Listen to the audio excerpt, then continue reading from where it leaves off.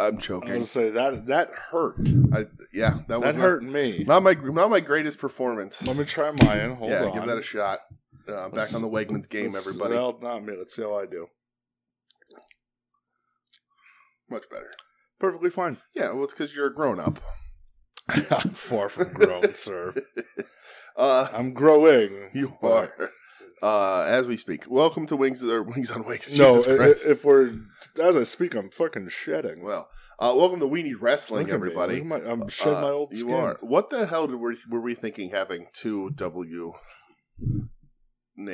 podcasts? Oh, We Need Wrestling Wings on Wings. We weren't. That's what it is. Because naturally we don't. Yeah, we don't. We really don't. It's all good, man. That's why I spent like 20 minutes before refreshing the Junk Shop Dog page to pre-order that Terry Funk that doesn't go on sale till tomorrow because I thought it was Friday. Proud of you. Thanks, buddy. Good for you. Look at you, man. You're batting 1,000 right now. Today. You're having a day. Today. I got Foxy back. I thought the day was great. Nope. No, it's not. Oh, man. Well, I'm doing good. Yeah, good, pal. How are you? Let's talk about you, not me. Fucking doing awesome. Good, man. I'm glad. I have no fucking complaints with my life. Good. Great. Like none. Awesome. I'm doing good. Cool.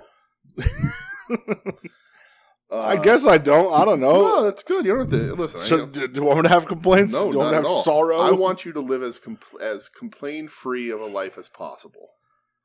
All right. That's all. I'm cool with that. That's possible. I can get down with that. All right. How are you, man? I just said I thought it was Friday. But is that a bad thing? When it's not Friday, yes. Well, I guess so. All right. Well, so no, I'm good, buddy. Good. We have lots to talk about today. Yeah, let's just. Mattel blew some asses out their asses today. Kicked some legs out from under their legs. Knocked people's dicks right in the dirt. For sure. Right. Apropos, baby. That's right, baby. Don't mean you're dicking around the dirt with farm implements. Lots to talk about. We watched a lot of wrestling. Yeah, dude. Do you want to just get right into this shit? Do we have any news? I have a couple things. All right, let's go. Did you end up watching that Forbidden Door documentary? I did. I watched it. Yeah, I don't remember. I did watch it. What'd you think of it? I liked it a lot. I loved it. It was short, but it was cool. Half hour. I liked that it was mostly Regal talking about how much he loved wrestling Hashimoto. Yeah, that was cool. And Sting talking about the Fukuoka Dome. Oh, yeah. Sting, too, was in it. Was really good. Jericho was in it. Jericho a dick. I mean, he was talking about how bad Super Liger was. So Super Liger was real bad. I agree with that. Right. I hope that means in 25 years he'll come on something and talk about how bad he is now. Oh, but anyway. Yeah. I enjoyed Regal when he said, if these cats in All Elite Wrestling think that they can hang with New Japan, he goes, they really have another thing coming, and they really need to step their game up. Yeah. But I thought it was really well done. It was only a half hour. Yeah. Cool old footage. Yeah, I don't know that I'd necessarily call it a documentary about Forbidden Door so much it is about we talked to the old guys that remember New Japan. I agree with that. But it was cool. I liked it a lot. It was fun. And then they put up some of the matches, the Regal Hashimoto, and it's been there forever. You can find it, but they put it up singly and I don't know if they did it in English commentary on it. I don't know. But Regal talks about, and I didn't know that he was the youngest, or was he the youngest or the first? The first British wrestler to wrestle for the IWGP That's title. what it was. That's crazy. That's crazy, man. Yeah. Regal's awesome. Regal's the man. And that match is really good, too. I haven't watched it. I heard it's really good. It's good. There's a part where Regal even says on the thing where he doesn't know how he stayed standing because Hashimoto catches him one in the corner. Oh, that's right. Yeah. Hashimoto's a motherfucker, man. He was a bastard, dude. The least notoriety of the Three Musketeers for various amount of reasons, but none of them being his in-ring work. He was fantastic. He would beat the shit out of you, that's for sure. He was fantastic. He was the least finesse of all three of them. He would just beat the shit out of you. He was Fat Elvis. Right. I loved him. Exactly. He was so, oh man. Yes. I do love me some Hashimoto. Hashimoto. Things I don't love. Yes. Ric Flair's last match. Oh boy. So what? Yeah. What'd you think of that video, pal? So I'll tell you what, it made me consider buying it to watch it. Yeah, really? It almost did its job then. I'm not going to because it's on Michelle's birthday. So okay, it's July 31st. I'm pretty sure, right? That'd be a good way to celebrate. But also because I don't really want to watch Ric Flair die. But I watched that and I was like, oh no, he's actually going to die. So nobody would wrestle him. Right? What a mess. So they got his training partner to wrestle him, who we all know has been his training partner for the past bunch of months. Like, that's been the rumor that it's going to be him the whole time. And whereas if I was Tony Khan, I would say, listen, Lethal, I don't want you anywhere near this thing, let alone in the match with the guy who's going to croak. Yeah. But Ric Flair's goal is to make Jay Lethal's last name literal. Man. And then so he teams with Andrade. Of course, team with the son-in-law. Right. Yeah, who's Jay Lethal's tag partner, sir? And then I guess this makes complete sense. Why not? Jeff Jarrett, WWE, and I like how Ric Flair was like, WWE's giving me one of their own. They're giving you one of their own fucking backstage agents, pal. Hey, listen, he's going to have a big weekend because he's randomly a special guest referee in a match on SummerSlam. Right. And the thing that if I was Ric Flair that I wouldn't want to happen here is the thing that always happens when Jeff Jarrett's involved. Jeff Jarrett wins. Jeff Jarrett wins. Always. What did you think of Karen Jarrett and how she's looking these days? Oh, is that who that was? Mm-hmm. That was his wife. Okay. Kurt Angle's ex-wife. Kurt Angle's ex-wife, right? Oh, yeah. Okay. What did you think? I don't really. It didn't leave an impression on me. I didn't. Roll Tide. That's all I'll say. All right. Yeah. He's gonna. Flair's gonna die, dude. He's gonna die for real. And I wouldn't want to be a part of this in any capacity. No. Because he's actually... The rest of the card actually looks good. Right. It has to be. Because in all reality, Flair's going to do, one hot tag. Andrade's going to do all the work. Flair's going to get a hot tag. He's going to tag out. He's going to bleed, right? He's going to get jumped. He's going to bleed. He's going to tag back out. And then he's going to come in for the figure 4 and win the match. He's not going to do much. We're not fucking stupid here. Man. He may, in the match, sort of get a little cuckoo beans and get a little caught up in it and try and do more. You think he's going to try to come off the top rope? I think he's absolutely going to try and do the corner flip out. 100%. He's just going to break his back. Yeah. And he's also going to bleed and then do the Flair flop, and the ring's going to look like the shroud of Turin. It's just going to be his face implanted in blood. They're going to have like the Gallagher tarps for people at ringside. Yeah, it's awful because he's also, he has heart problems, so he's also on blood thinners. Yeah. So he's just going to bleed like a fountain. Like it's going to be like in you ever see UHF? Yeah. With you get to drink from the fire hose. Yeah. That's just what it's going to be. It's going to be so gross. Dude, he might die. Yeah. Like it's a legitimate concern. He might die. He really might. Yeah. And like David Crockett, seemingly all of his family wants it to happen. Yeah, they're you're not wrong. Right? Because there's no way Charlotte doesn't like walk him down to the ring or be backstage or something. She'll be there, right? For sure. Yeah. Because like think about, not that this stuck, but like Terry Funk's 19th retirement, WWE sent Hitman, like, all that sort of stuff. Things were different back then with the contracts. They were. But it's Flair. I think Vince or Steph or whoever's shadow running whoever's shadow running that company right now. Whoever's or go ahead, go ahead, Megan. Go ahead and watch your dad. Megan. Make sure you're there so you can say goodbye. Oh Jesus! And then so it's booked by David Crockett. Well, it's Jim Crockett Promotions. Booked by David Crockett. But it's the last Jim Crockett Promotions as show. It should be. But booked by David Crockett, but really by Conrad. Uh-huh. So it is just all of his not blood relatives trying to see if he actually dies. That's all it is. It's insane. It's crazy. You would think that Ric Flair had money left, that he didn't drink away all of his money, that they're trying to kill him so bad. But boy. Yeah, that'll be interesting to see. And thank God too. I don't know if I'll watch. Thank God that he is divorced, and I don't want to wish that on anybody. But if he wasn't, they were absolutely going to make Wendy put on that French maid gear and walk him to the ring again. Old Fifi. Holy shit! What do they? I'm surprised Baby Doll hasn't been involved in this yet. Like, what's going on? What is going on? Speaking of things of what's going on, did you see SummerSlam is officially TV 14? Okay. So they did bump up the rating for it. Don't know what if it's gonna mean anything at all. No, probably. I love all the you know who's really gonna like that? MJF in 2 years. Yeah, I know people are like, oh, that means Brock and Roman are gonna bleed everywhere, and I'm going, that's not going to happen. No, it means that Kevin Dunn can stop complaining about having to bleep bad words. People are going to just say shit a lot now. Right. And somehow it's still not going to be Chucky T. Poor Chucky T. So, a couple things I watched that I know you didn't this week. Unless you surprise me and I'll be shocked. I watched the Goldberg A&E documentary. One, I did not know you were watching this. Okay. And two, I would not fucking watch that. Goldberg and Go Pound Sand. They're fun to watch. Okay. Was this one fun to watch, Brett? Yeah, it was actually. All right. It actually was. Okay. Because they showed like Goldberg's like in the NFL and shit like that. Okay. So I always find that shit interesting. Yeah. Just talked about like his rise. Brian Cox-esque neck board. Yeah, dude. Yeah. The old neck roll. I miss that. That's what football was. That's football. Right.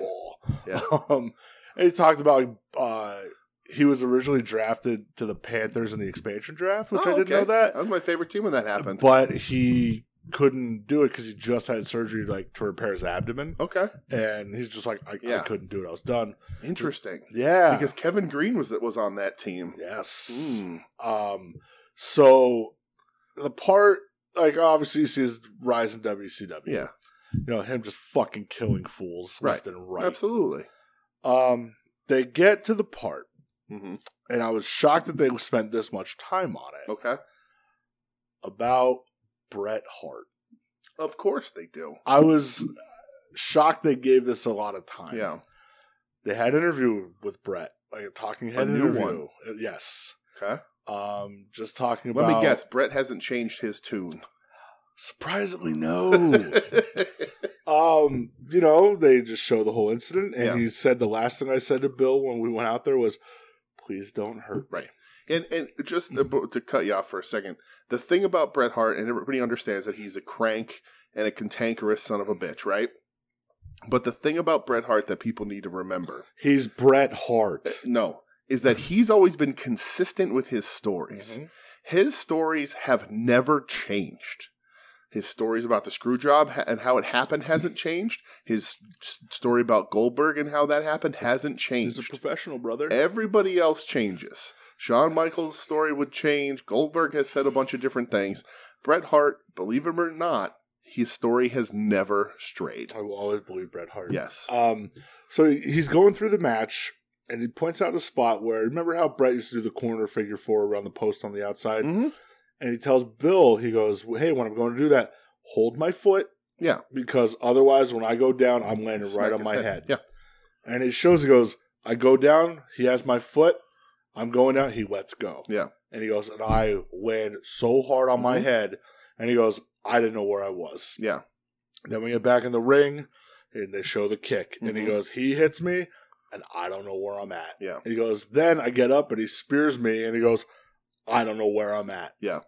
And so he just talks like he blames Goldberg for costing him the last couple of years of that contract. Absolutely. And all the Saudi money in the world. So Eric Bischoff says something. Right.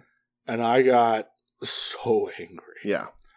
Listen, goes, we're not a Bischoff positive podcast. No, not really, no. Not current Bischoff. No. He says, well, you know, I think they're both kind of partially to blame. Okay. He goes, Bret, like, you know, you're in there, you know what you signed up for. I go, what in the fuck is that supposed to mean? Yeah.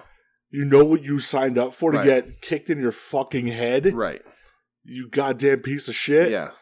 And Bischoff goes, no doubt, he kicked him in the head. I'm not saying he didn't. Yeah. He goes, but you know what you signed up for. Yeah.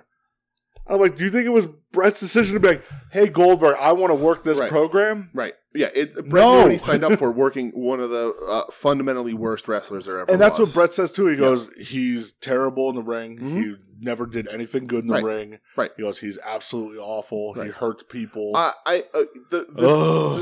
not defending Bischoff here, but, like, you know what you signed up for? Yeah, you know you signed up for professional wrestling where your body's going to get damaged and accidents can happen and all that sort of stuff. But you did not sign up to be thrown in the ring against Bill Goldberg, who was hurting people. Yeah. Bret's not the only person he hurt. Not the only problem he's ever caused. And it's just what it is. Maybe, would Bret be a happier guy if he let go of a grudge or two in his life?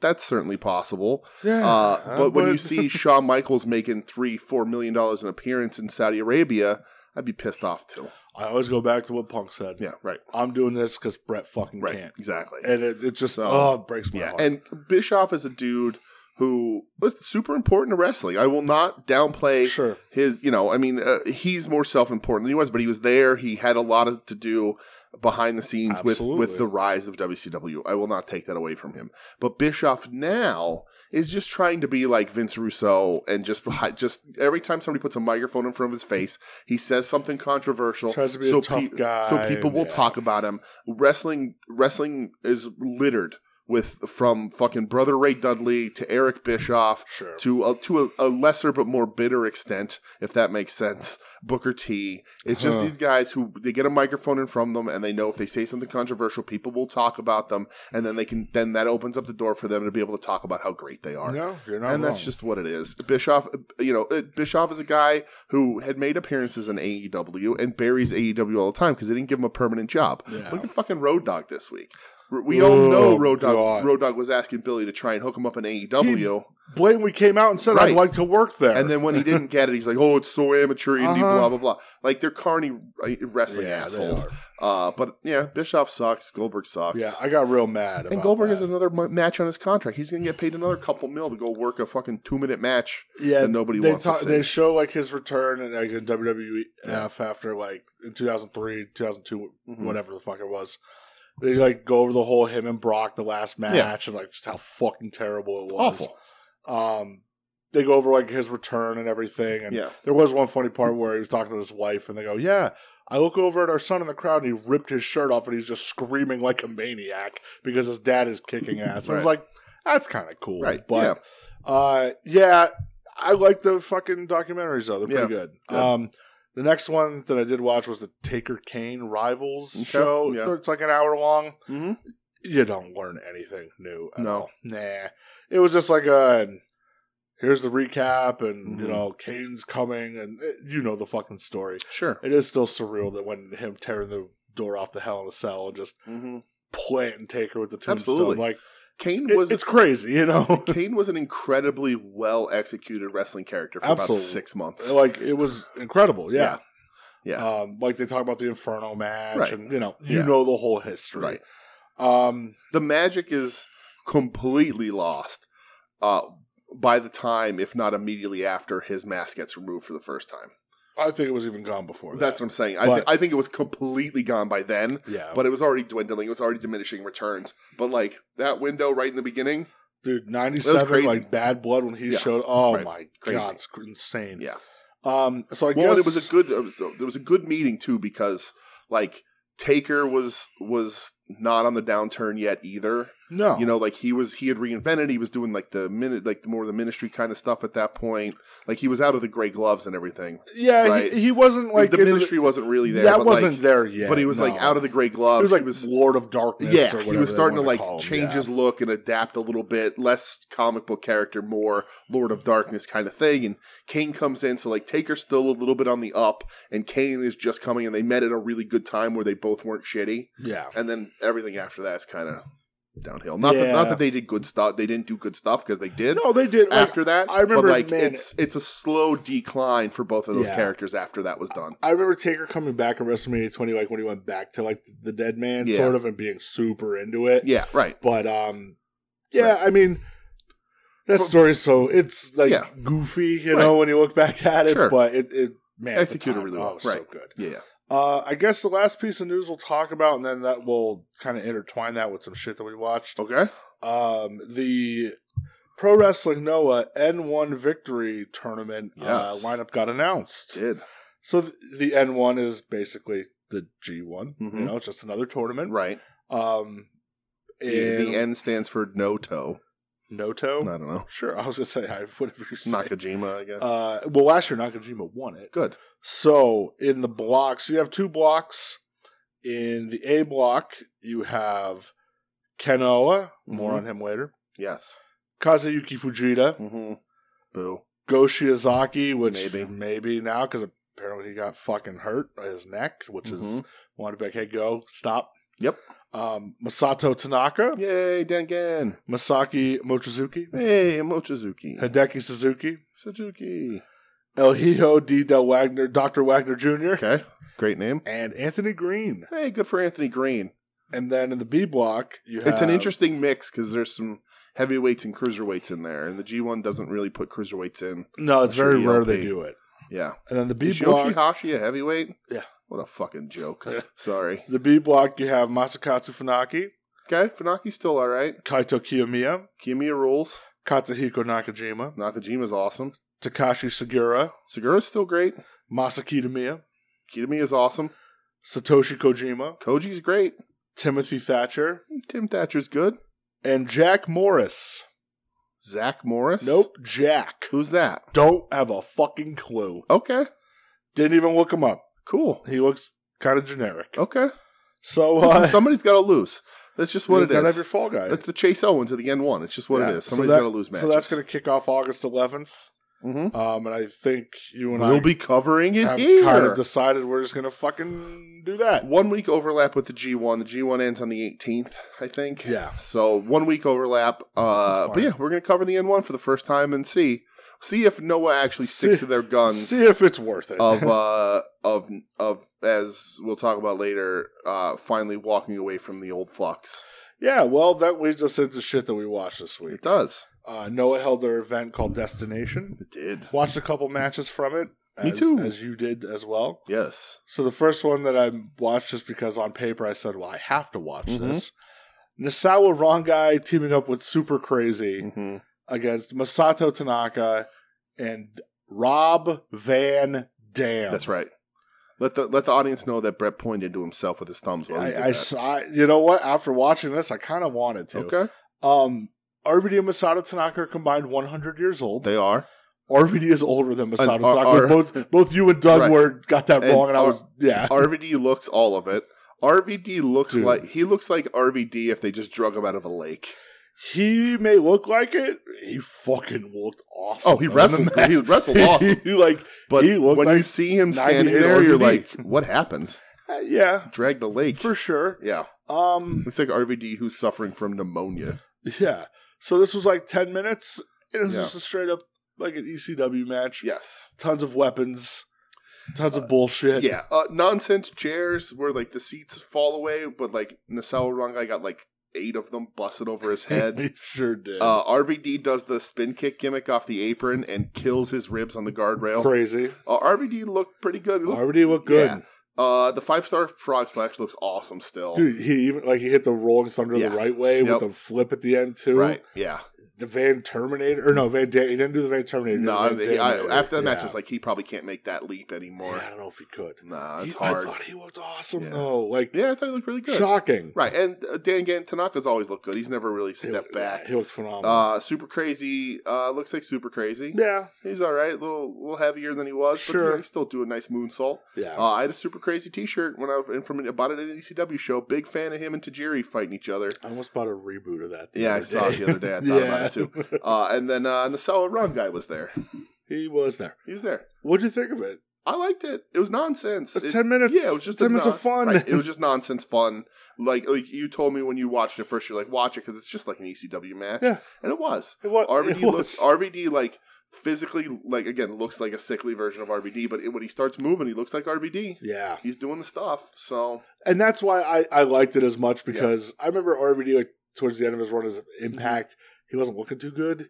This, he looked great. Yeah. Like, he actually looked like RVD. Yeah. It made me happy.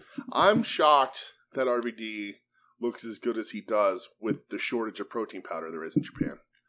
So you would think that would hurt his physique. Oh, jeepers creepers. Next match. This is the first in the Pro Wrestling Love Series, whatever the fuck they're calling it. Okay. For Keiji Muto's farewell. Yeah, I watched this. First of 5 matches towards the end. Keiji Muto versus Kaito Kiyomiya. Right. 25 years old. 25 years old. Youngest guy to hold the global honor championship. Yes. The true future, because even like Nakajima's in his 30s, Keno's even closer to 40, I think. Keno's like 37. Yeah, and Go's like 43. Yeah. So like this is the actual, like, this is the closest they have to making a star of the next 20 years. Well, and I'm familiar with him. Obviously, we watched matches with him. Right. I read up a little bit more about him after this match, and they were almost trying to make him like the new Misawa. Okay. But just too quick. Yeah. You know? Right. And they said it kind of hurt him a bit, you know? Yeah. Because there's only one goddamn Mitsuharu Misawa. Right. Yes. This match, though, I loved it. Yeah, so this was really good. I loved it. You know, I wanted to be like, hey Ed from Pavda Nam, watch this match because I know how much you love the great Muta, Keiji Muto, and I knew he wouldn't like it, but it was really good. Yeah. Muto reined himself in. He did. But still worked a really good, smart match. He comes out to the final countdown, which is hilarious. That was kind of funny. He still says motherfucker a lot when he does stuff. And the story of this is very much young versus old. And then not Kitamiya, there's two different guys. There are two different guys. Kiyomiya stealing Muto's moves. It was a really interesting story here. I liked Muta kept going for the dragon screw and he couldn't hit it. Yep. I like the step down, like don't let him twist you. That's a cool little. Yeah. Yeah. So basically the premise of this after the match was Muto is kind of giving Kiyomiya 3 moves. Right. The figure 4, the Shining Wizard, and the Dragon Screw. The Dragon Screw, yeah. Which I think that's... Oh, he does the flashing elbow too, though. They did the flashing elbow, but he said, he's like, those are his now. Yeah. Which I thought is cool. That's cool. Those are 3 moves synonymous with Keiji Muto. Sure. Yeah. But how about when Muto hit that top rope fucking Frankenstein? Right. Crazy. Yeah. It will help get into the top. Those knees, you know, it's okay. It's, you know, we turn a blind eye. Right. One big spot like that. He's not pulling out the moonsaults, so he could do that one. But I was super impressed, man. Yeah. A lot of people were saying, like, oh, Kiyomiya with the ultimate carry job here. I don't think so. No. I thought Muto held his own. Yeah. He's the best Muto match in a long time. I think he knows it's the end, so he's taking it very seriously. Yeah. He wrestled a low-key match here. I don't think that means Kiyomiya carried him. No. I just think he knows he focused more on storytelling in this match than he has in a long time. Yeah. Because that's what needs to get this stuff over. Yeah, and then him finally giving up to the figure 4, that's wild. I don't know that he sold that finish as well as he probably could have. I think a little bit of it was a little gas. Right, and he sort of just like tapped out lightly and then was like kind of okay right out. Like he was like at one point I think he forgot to sell because he was just sitting there in it and then he went and then tapped out. I was like, oh okay. Again, that's an odd thing, but it doesn't take away from the match. It's the best Muto match in a long time. Does Kiyomiya have to slow down? Absolutely. Sure. Is anybody gonna have to slow down? Absolutely. Sure. But I thought he looked good, and I think if he spreads these out enough and wrestles the rest of the matches like this and doesn't mind taking some more L's. I don't think he's going to get a single W. I hope not. But I'll let him have 1 or 2, but I hope he takes none because that's the right way to do it. It's the right thing to do, brother. Brother. But, I like this match. Dude, I was actually blown away by it. I like this match. Very impressed. I also watched for the GHC Junior Heavyweight title, Hayata versus Seki Yoshioka. I did not watch this. It was okay. I don't really care for Hayata. I don't like Hayata that much either. I like Yoshioka. Yeah. But it was just okay. Yeah. Hayata won. Yeah. I was going to watch the Haas Babies match too, but I didn't. No, because fuck that result. Yeah. And then the main event for the GHC. Yeah, and Haas's are down this week because there's a shortage of protein powder. Oh, boy. Main event. Yeah, main event for the GHC heavyweight title. Satoshi Kojima against Kenoa. Yep. Kenoa gets the fucking win, man. He wins the GHC heavyweight title. Yes. He wants to rid Noah of all the old fucks. Right. The way the Lord intended. Listen, I love Kojima, all-timer for me. One of the dude that came along at the time to get a bunch from Kenta Kobashi, got a bunch from Keiji got a bunch from Stan. It's interesting. You know, right there at that right time. So I read a thing this week, and it kind of made me appreciate Kojima more. Okay. You had kind of the grouping of Kojima, Tenzan, Nagata, and Nakanishi. Yeah. And man, Inoki did no favors for those guys. You know? And the article it was kind of looking back and it's saying like these guys, they're legends, but they should have been bigger legends. You know, but at the time with the Inokiism and all that shit, right? And that's why a lot of them left, right? You know, like they didn't want to deal with the shit. That's why fucking Hashimoto left. That's why Muto left. Kojima and Tenzan in All Japan had hellacious runs too. Yeah, crazy. You know, like Tenkoji was one of the only teams to win. So they held both tags at the same time. You know, all this stuff. Kojima's held a bunch of belts. So, like, it's, Kojima is a dude that, like, to me, when I think about him, and my list always changes, but, like, I can easily slide Kojima in my top 5. Yeah. And I don't think he is on that stage thought of that way. Yeah. God, he's really good. He's all the parts of those legends that he was there at the tail end of. His time was they wanted shoot fighters. Yeah, they just didn't get propped up. And think about what that did to Yuji. Yuji got his ass kicked when Inoki tried to make him do MMA.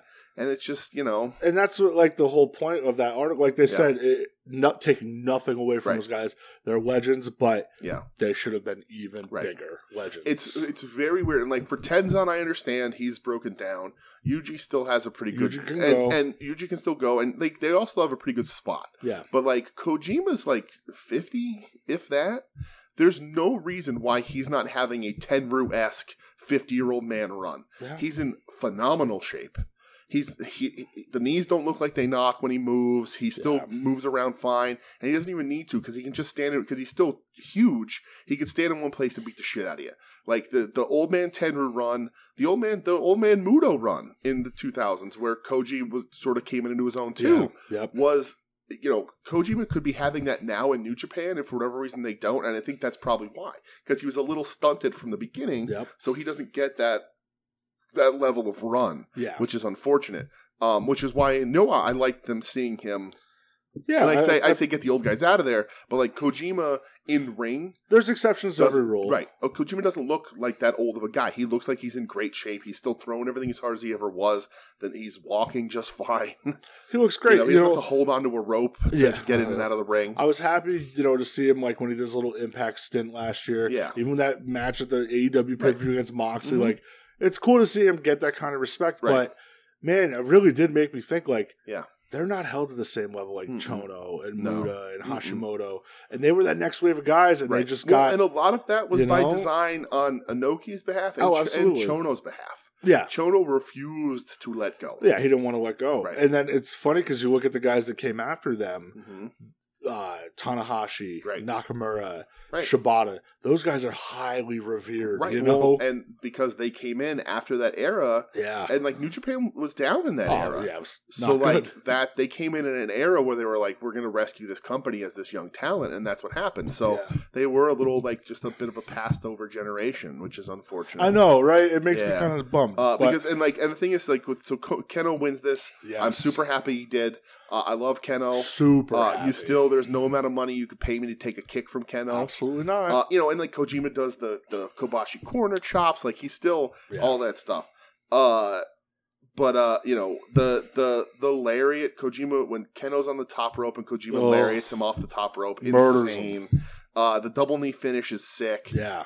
Keno should win. Keno is one of the futures of this company. He's the leader of Congo. He's got a great entrance jacket. Great entrance theme. Great entrance Garlic by the Garlic Boys. This was... I wish after watching this that they featured Kojima more, and I'm glad that he's in the N one. Yeah. Because I think he'll look good there. Because I do too. They have no interest in putting him in the G1. Why? Well, his G1... Well, it was a couple years ago. He said, this is my last G1. I don't want to do it anymore. Right. But... And it was like the year later, Nagata said the same thing. He goes, I can't do this anymore. It's pretty grueling. That's a tough tournament. But Chase Owens can do it. They can do it. But come on, it's true. But yeah, I agree with Keno. Let's leave the old fucks behind. Kojima included, but not included. Yeah, I don't want Fujita anywhere near anything. Nope. Get those guys all out of there. It's time to move on. Let him go. Move on, because Go's in his 40s and he's getting hurt. And Keno and Nakajima are in their really 30s.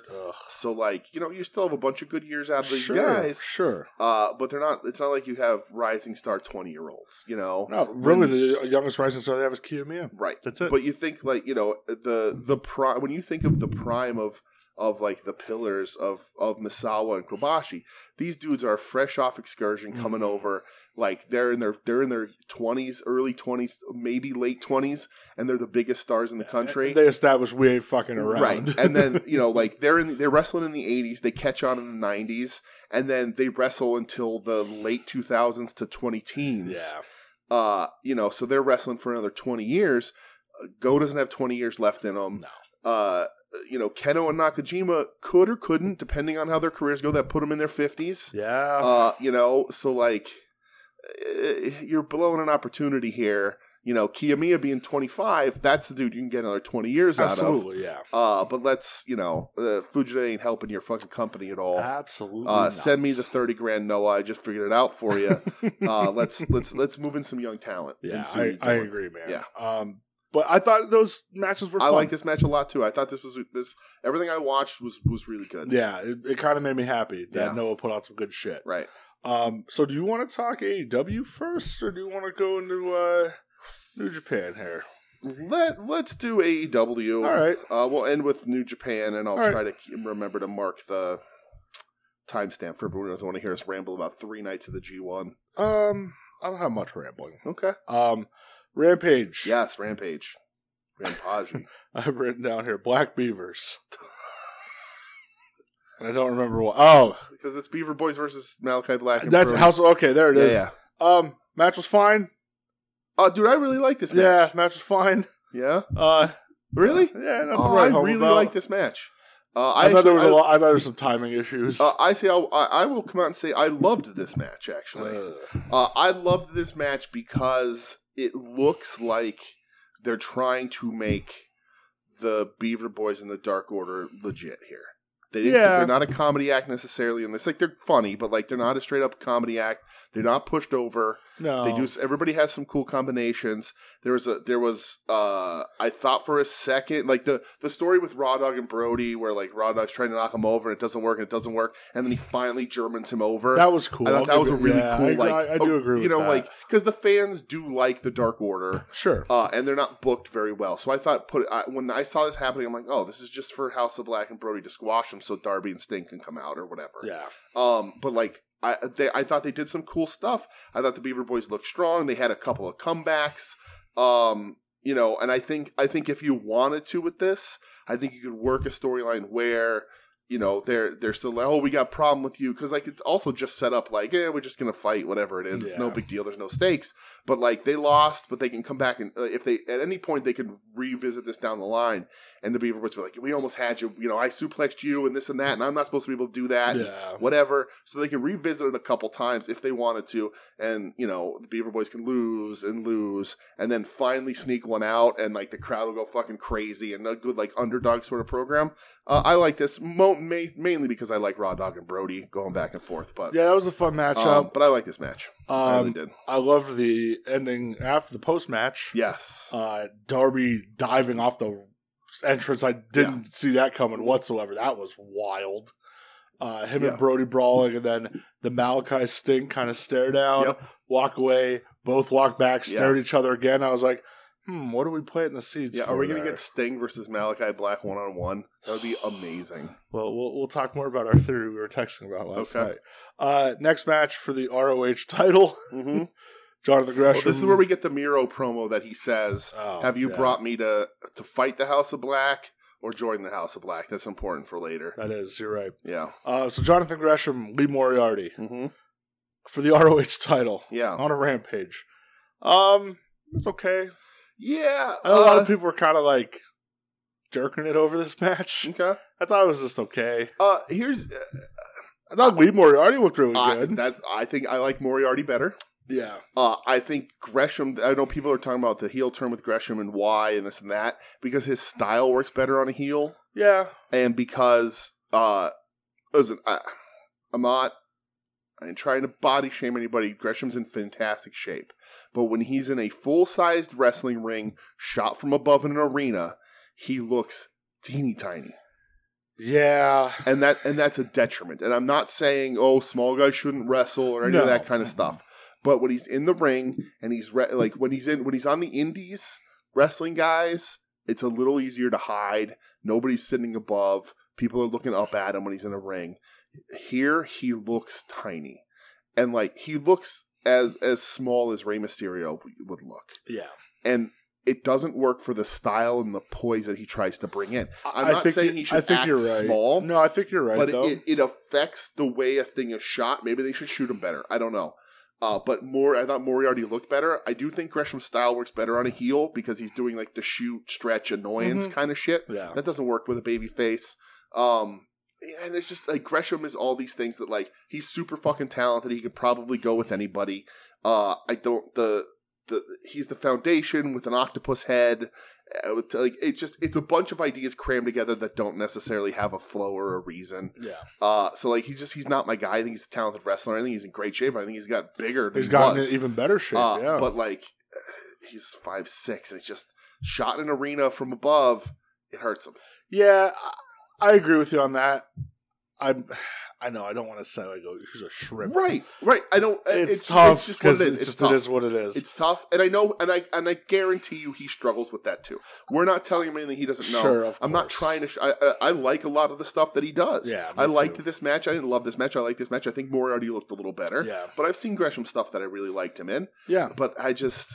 And there's other Daniel Bryan ain't a tall guy, but it's just something I don't know. Yeah, I think it hurts him, he probably knows that, and it probably bothers him, and that sucks. Yeah, but and it's going to be interesting because after the match they set up for Death Before Dishonor, right? Him versus Claudio. Right, and this poses another issue because I'm sure it'll be a good match. They can probably wrestle the shit out of each other, right? Absolutely. But what's Claudio, 6'5", 6'6"? He's a big motherfucker. He's going to be a foot or more taller than his opponent. We're not talking Hogan Undertaker here, no. Nose to chin. And listen, Claudio's winning that match. That's just what it is. But you would think, right? I would hope so. But it creates an issue, or could create an issue, of who you match him up against. Because if you do something that big of a size difference, fans can turn on it. And I was always a big proponent when Marco Stunt was in there and said, doesn't matter how small he is, he hits you in the face. Somebody punches you in the face, it's going to fucking hurt. I don't care how small you are. Yeah. He can still stretch you, but there's always that chance for the crowd to turn on the smaller guy and not believe it. And I don't think Gresham has the ability of a Ray, who was super, even tiny for cruiserweights, or a Spike Dudley to get the fans behind him. I just don't see it. Yeah, because, those guys would occasionally just get the ever-living shit kicked out of them. Right. And Gresham... Right, and that endears you to a crowd a little bit, and then you can get your comeback. I don't know. It's a conundrum in wrestling that I don't know. And listen, I'm not in the wrestling business, so I don't have to figure it out. But I don't know how you make it work. Yeah. Next up, we have Statlander and Athena. Yes. Against the Renegade's daughters. The Renegade sisters. The Renegade's daughters. The Renegade sisters. Squash. Athena out there throwing potatoes and backdrop drivers. I'll tell you what. Yeah. Whew.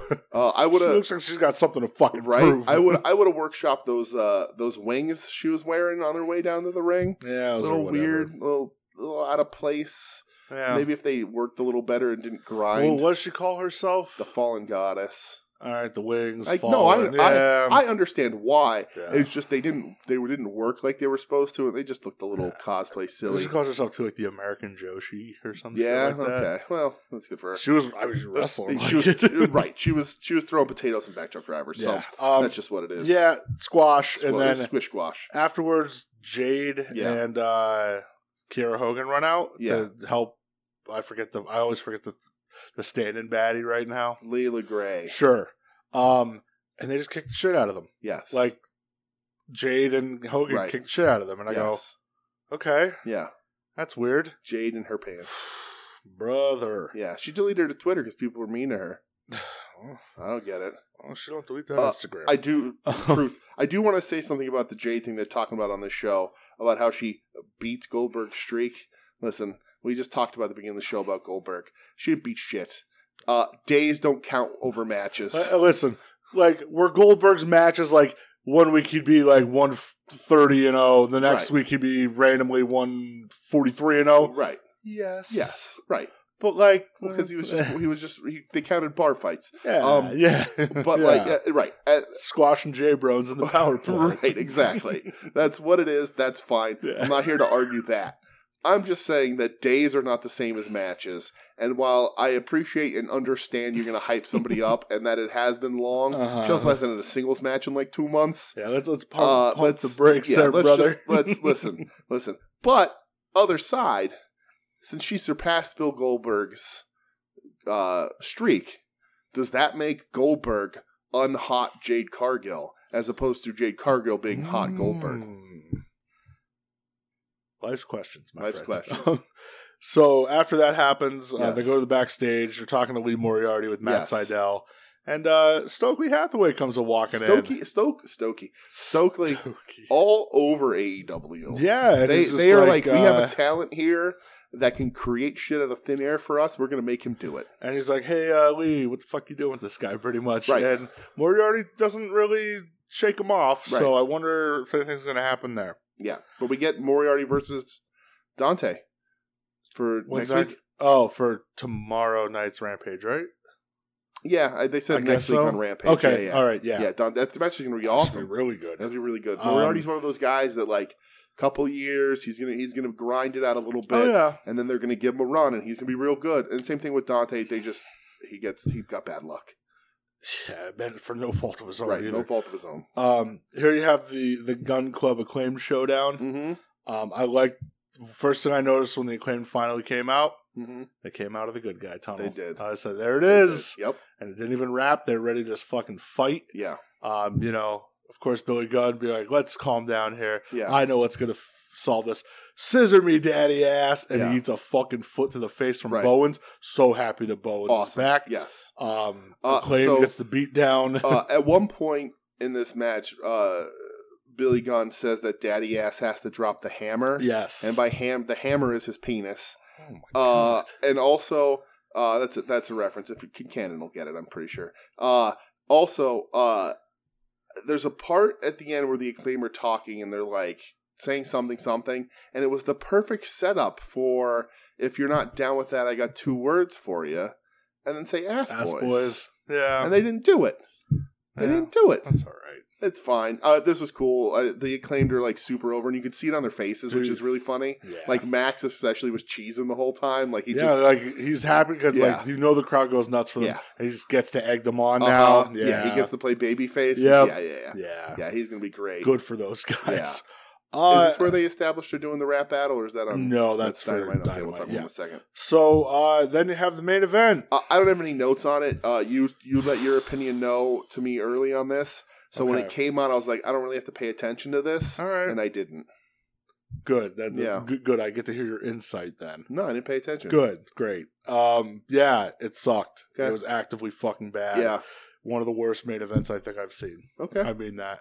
Lucha Brothers Private Party, it fucking sucked. When I looked up from my phone, it didn't seem that bad, but I just assumed I hadn't watched it close enough. Nope, it was real bad. Yeah. Botching everywhere, timing way the fuck off. Right. It was a mess. Okay. Real bad. Cool.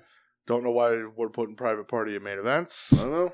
But, not good. Yeah. Stunk out loud, actually. It's interesting that they'll do something like this as a main event on Rampage when they have so many other talents involved in other things that aren't on TV all the time, necessarily. Like, they could have filled this with some storyline somewhere. What the storyline was is that Andrade said, Private Party, you're still under contract to me. Now you're going to have to go out and face the Lucha Brothers because they're doing the thing with them and Roosh. Right, because the mask. He took the mask, and now they have both masks. And blah, blah, blah, blah. And could we please, for the love of God, stop getting fucking Abrahantes involved in matches? Please. He doesn't terrify anyone. He sucks. Yeah. That dude stinks. So we'll move on to Dynamite. Abrahantes. Dynamite. Let's get into it. Let's do it. Brody King. Darby Allin. What a fucking murder. Yeah, that's my exact note is a murder. That's all this was. You can tell these two are very good friends. Yeah. Because you don't let your enemies do that to you. Darby just got ragdolled. Uh-huh. This, I feel, was maybe the second or third time since he's been there, they've really let Brody stand out. Yeah. Got a nice reaction when he came out. When he was doing his barking thing before he does the flip into the corner, crowd was doing it with them. Yeah. I was like, all right, good. They're getting into it now with Brody. Yeah, for sure.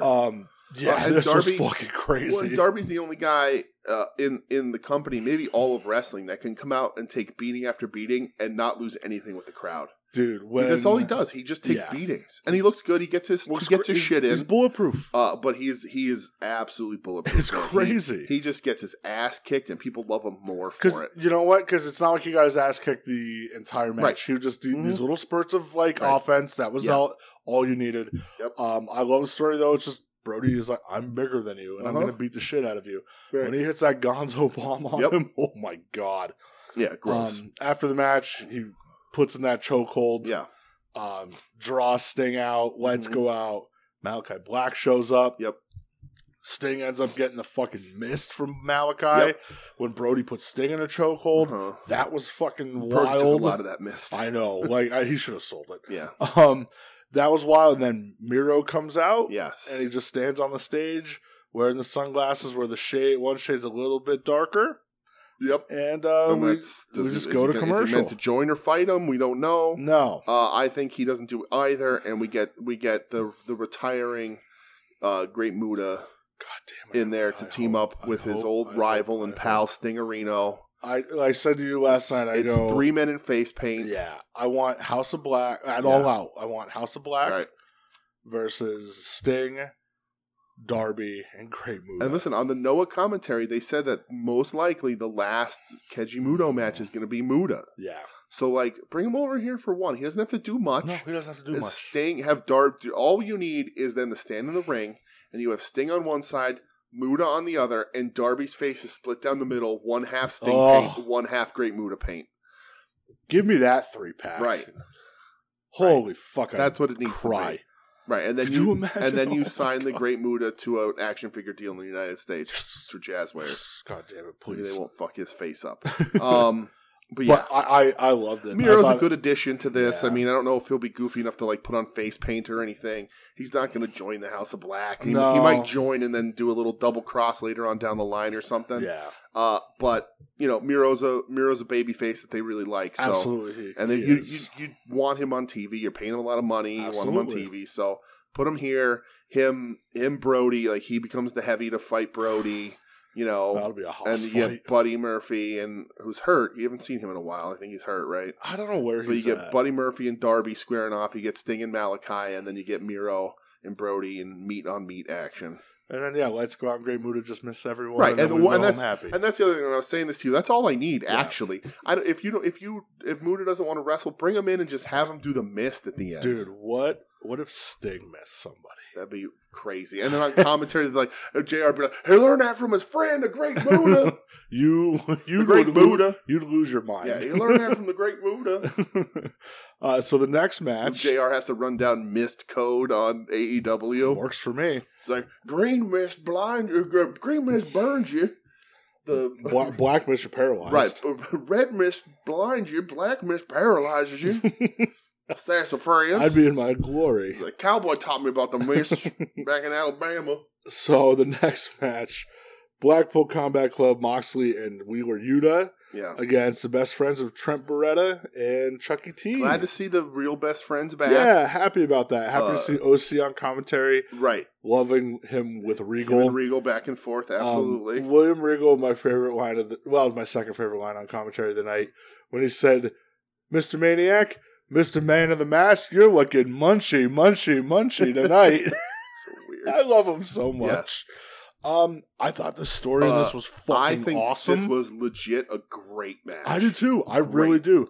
I love Yuta kind of being like, Trent, fuck you. You never liked me. Yep. Chuck, you trained me. I respect you, but don't get in my fucking way. Right. And Chuck tries to stand up for him at some point, and Yuta paced him, and Chuck's like, it's over then, all right. Yeah.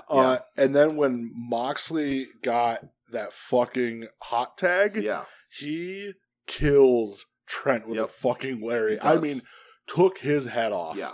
He looked like Big Brother was pissed off. And then Mox takes a fucking awful waffle in the corner from Chuck E. T. Dude. I thought, and then I would have ended it, because again, AEW, whether they need to or not, again, I'm not in the wrestling business, but like, they don't have a lot of upset victories anywhere, right? And I don't know where this is going. Probably nowhere. This is just like a little holdover. Like, these guys are going to have a good match, put them on TV. But when the best friends both hit those pile drivers, I was like, that's it. Yeah, 1, 2, 3, best friends win.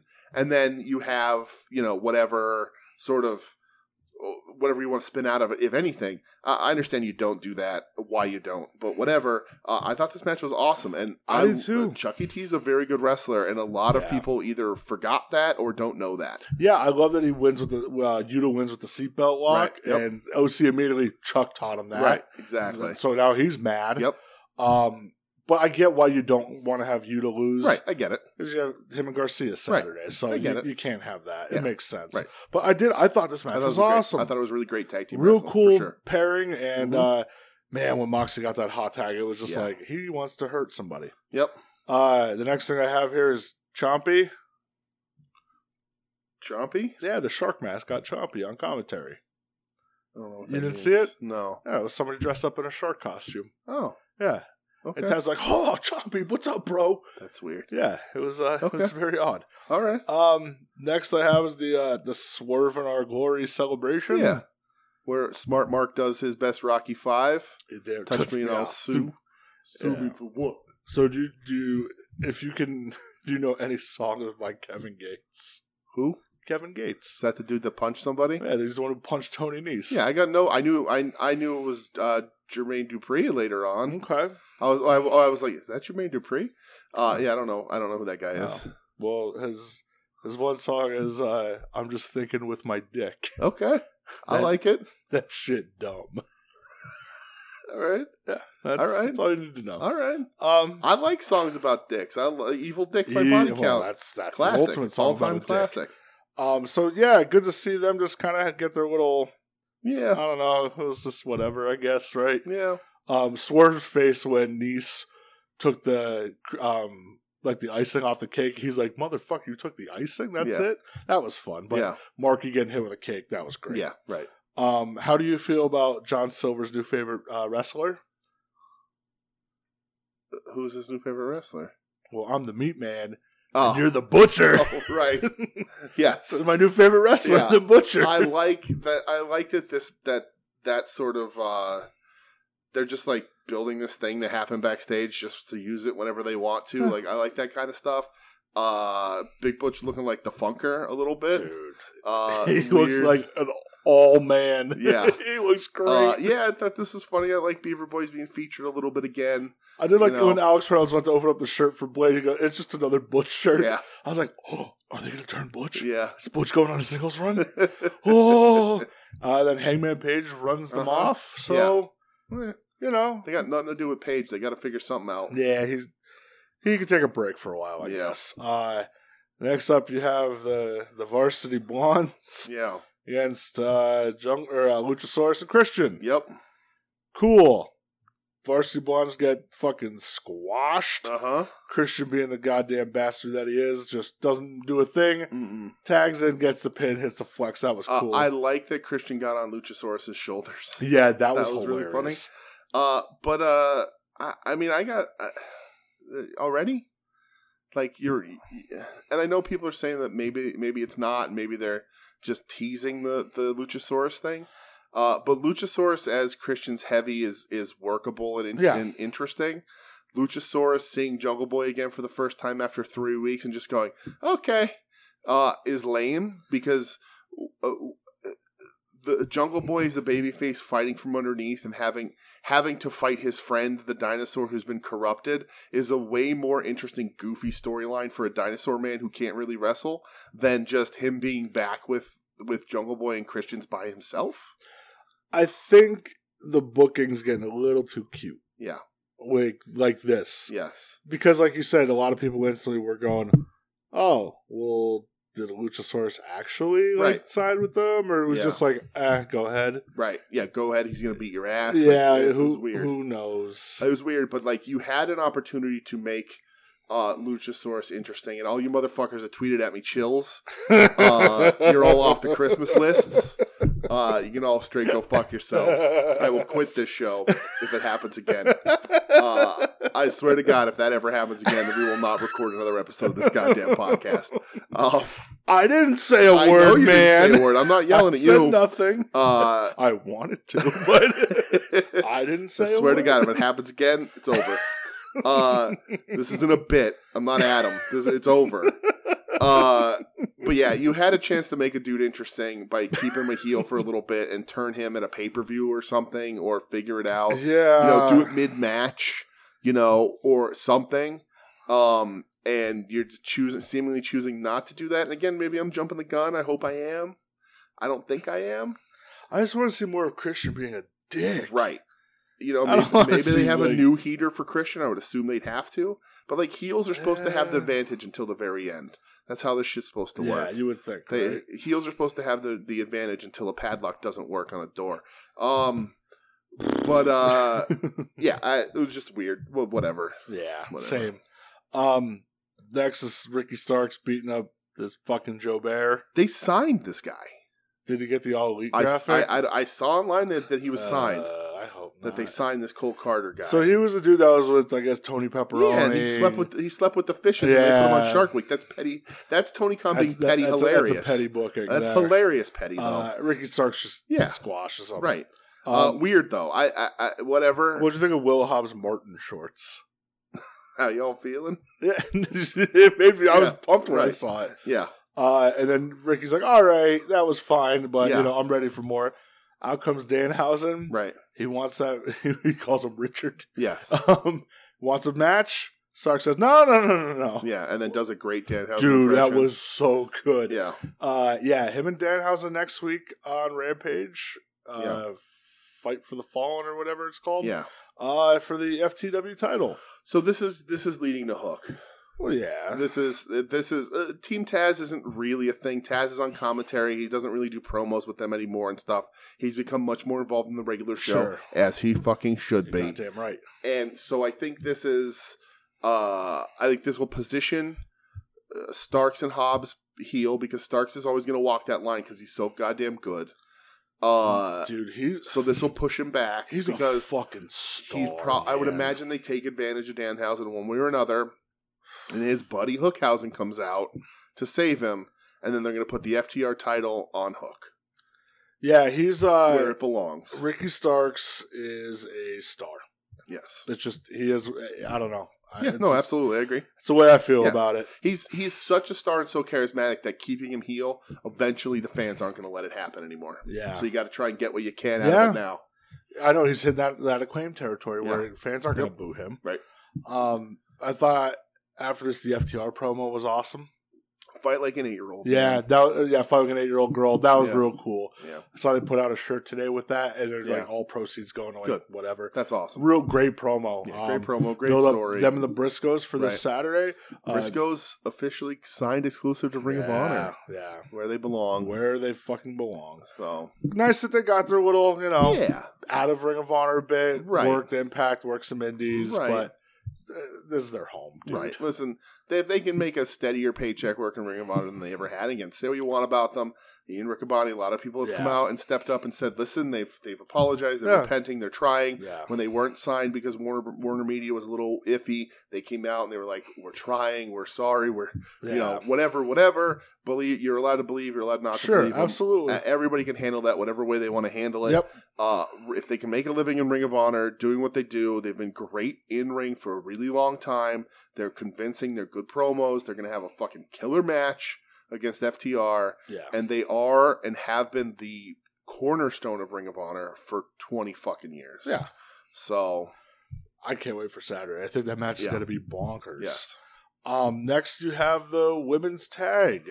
You do. Which was supposed to be Willow, Athena, and Stat. Yes. Against Jade and the two baddies. Layla Gray and Kira Hogan. Yeah, the one baddie wasn't there. Layla Gray is not medically cleared. Who knows what that's about. Yeah. And they do the whole thing with Stat winner before they go, yeah, we kind of have to reestablish what we're doing. Stat, don't you think you'd look good with the AEW women's title? Mm-hmm. This is weird, I guess. They just don't know what the fuck to do, man. They don't. The booking of this division is bad. Stat's good. It was weird that Athena and Stat were both friends going after Jade together, because then what happens when they get an opportunity, the title, you can turn one of them. Yeah. Whatever. The thing I like about this is when Stoke was like, well, I worked it out where I get to pick the two wrestlers, so he picks Willow and Athena. Which is awesome for sure. in and out of the ring stuff. In ring, because somebody's got to take that loss. Of course. Right. But also in ring, Willow gets to do some stuff on a main TV. She's on Rampage. This is on Dynamite. This is pretty big. Yeah. And it's nice that they didn't, just boot her to the side and say, well, you're out now. You're not actually signed here, whatever. Yeah. And again, I know you're using her to take the fall, which was what was going to happen in the sixth person tag anyway. But I like seeing Willow here. Willow needs that All Elite graphic. How about that fucking double blockbuster off the apron? Right. That was awesome. I love when Willow's on my television. And Willow's on Ring of Honor on the pay-per-view. Yeah, I guess Allison Kay. Yeah. That's wild. Good. Should be a good match, good showcase. And I think Willow needs a fucking contract one way or the other from Tony Khan. I think it's going to be sooner rather than later. I think that's so for too. sure. I think so too. There was that Thunder. The match was okay. There was that Thunder Rosa promo with Tony Storm. I didn't really pay attention. The one I sent you? No, brother.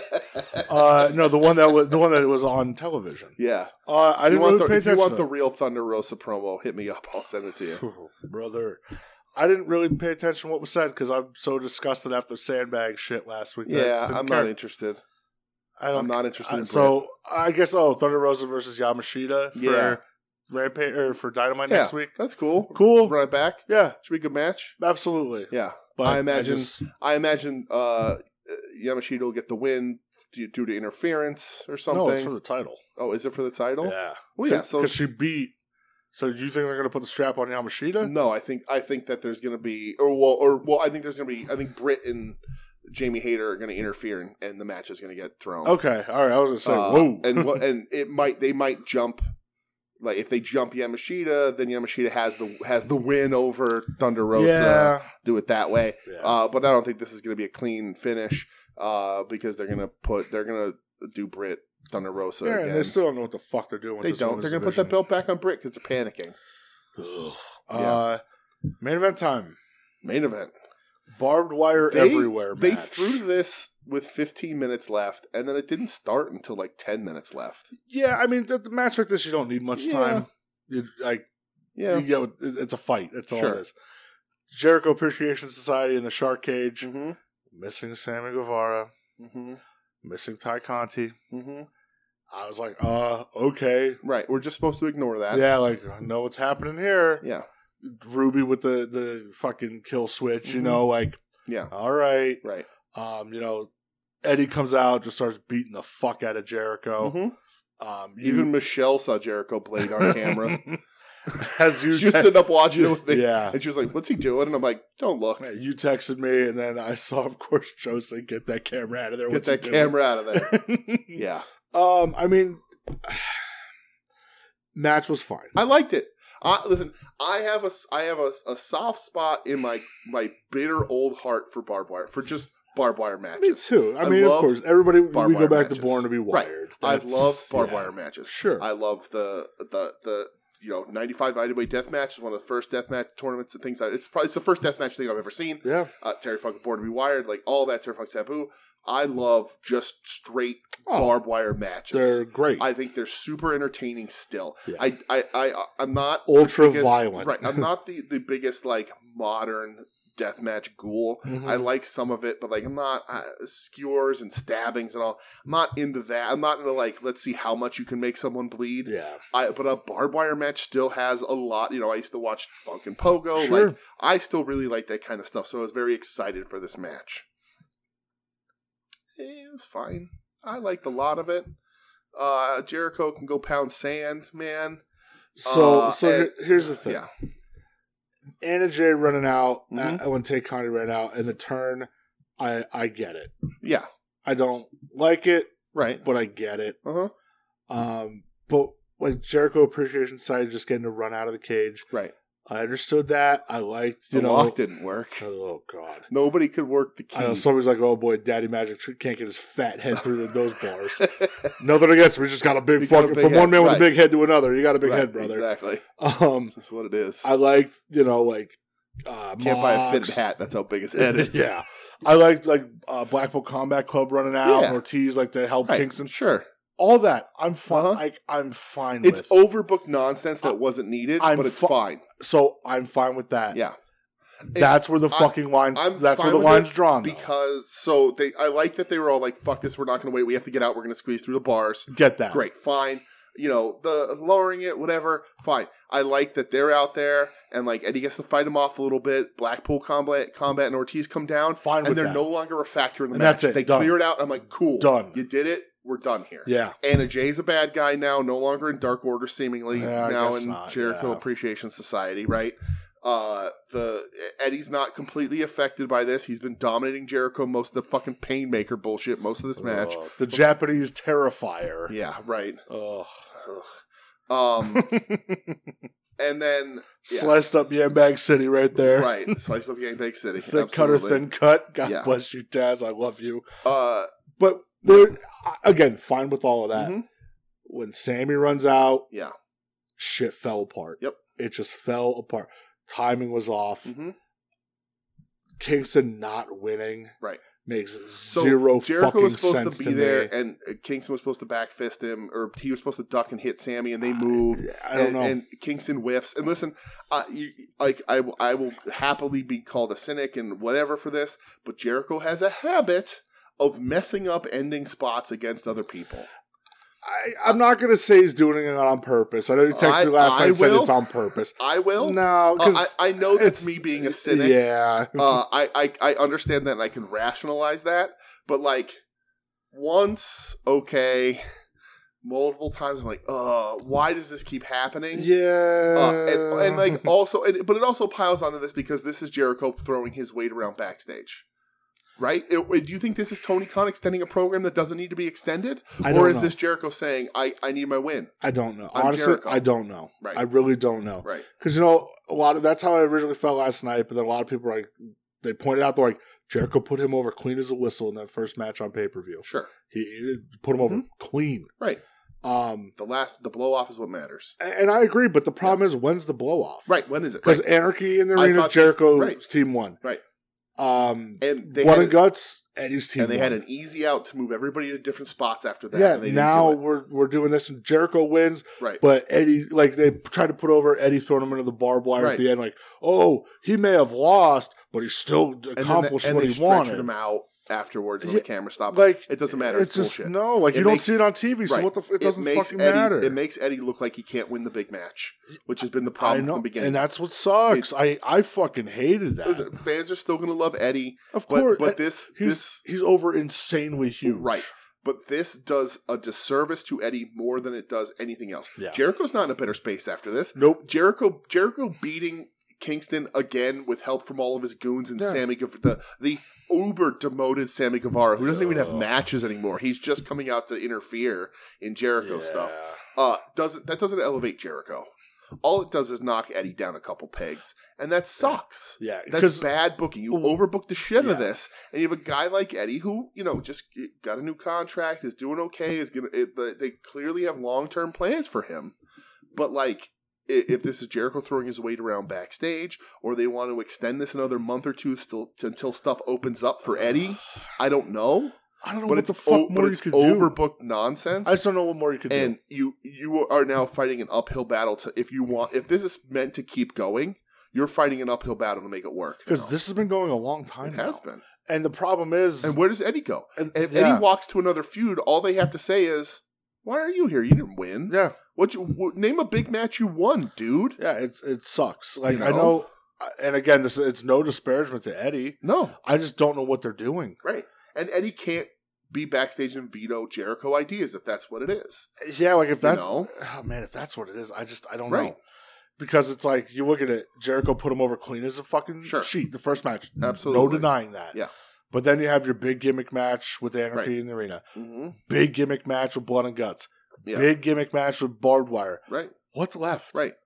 What's left? Really? What's left? Like, there's nothing left. Like, there's nothing. Yeah. Like, how do you just go back to a singles match? So the only thing you can do is say, "What do you do? I quit match?" Wait, well, like because I don't know. Well, okay. So this is interesting. So because they do have, Eddie had Jericho in a submission hold on top of the cage, and he didn't get to tap him out for the win. He has him wrapped in barbed wire, giving him the stretch plum. And he gets interfered by Sammy. Jericho doesn't tap. Because of the first match, that's what Jericho tapped to. Jericho says this is your kind of match. Jericho beats him in Eddie's kind of match, right? Jericho also says, and this just popped in my head now because what I said to you was empty arena match. And you rightfully and hilariously said, we just got done with 2 years of those, which is true. Mm-hmm. So, he says you're such a, and Eddie has the Terry Funk rap for a barbed wire, God all that. Right and Jericho cut that Eddie's promo. A goddamn professional. You're a Terry Funk wannabe, this and that and the other thing, right? So, just popped in my head now, Eddie comes back and says, all right, fine. You beat me in my kind of match. You're a wrestler. You're a pro, you're a sports entertainer, whatever. Let's do me and you in an I Quit match, which is a Terry Funk match against Ric Flair. Yeah. And keep that going. Maybe you do that. But that's the way you can do it is, and I don't think this is good, but you can say, you beat me at my kind of match, I'm going to beat you at your kind of match. You're the submission guy. You're the, the lion tamer, all that kind of shit. Let's do an I Quit match.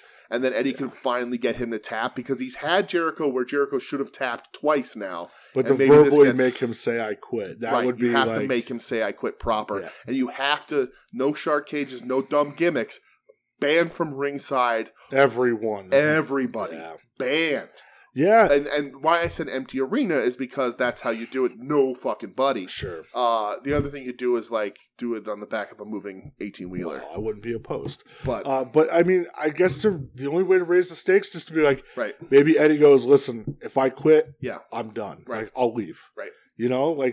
That's all that really seems that's left. We are saying it's going on a long time, and it did go on a long time. But again, just since Eddie Kingston's just Yonkers Terry Funk, Terry Funk chased Ric Flair for all of 1989. He did, but the difference was how many times did they actually wrestle? Right. How many matches? Right. I agree. Like, I know somebody said the same thing about the length with Punk MJF. Mm-hmm. How many times did they wrestle? Right. Exactly. Twice. Right. Over how long? Right. The only thing you can salvage out of this is that the last 2 matches, Eddie has had Jericho where he should have tapped and didn't get that chance. Yeah. So Jericho in a microphone saying "I quit" is a final and that's better than a pin.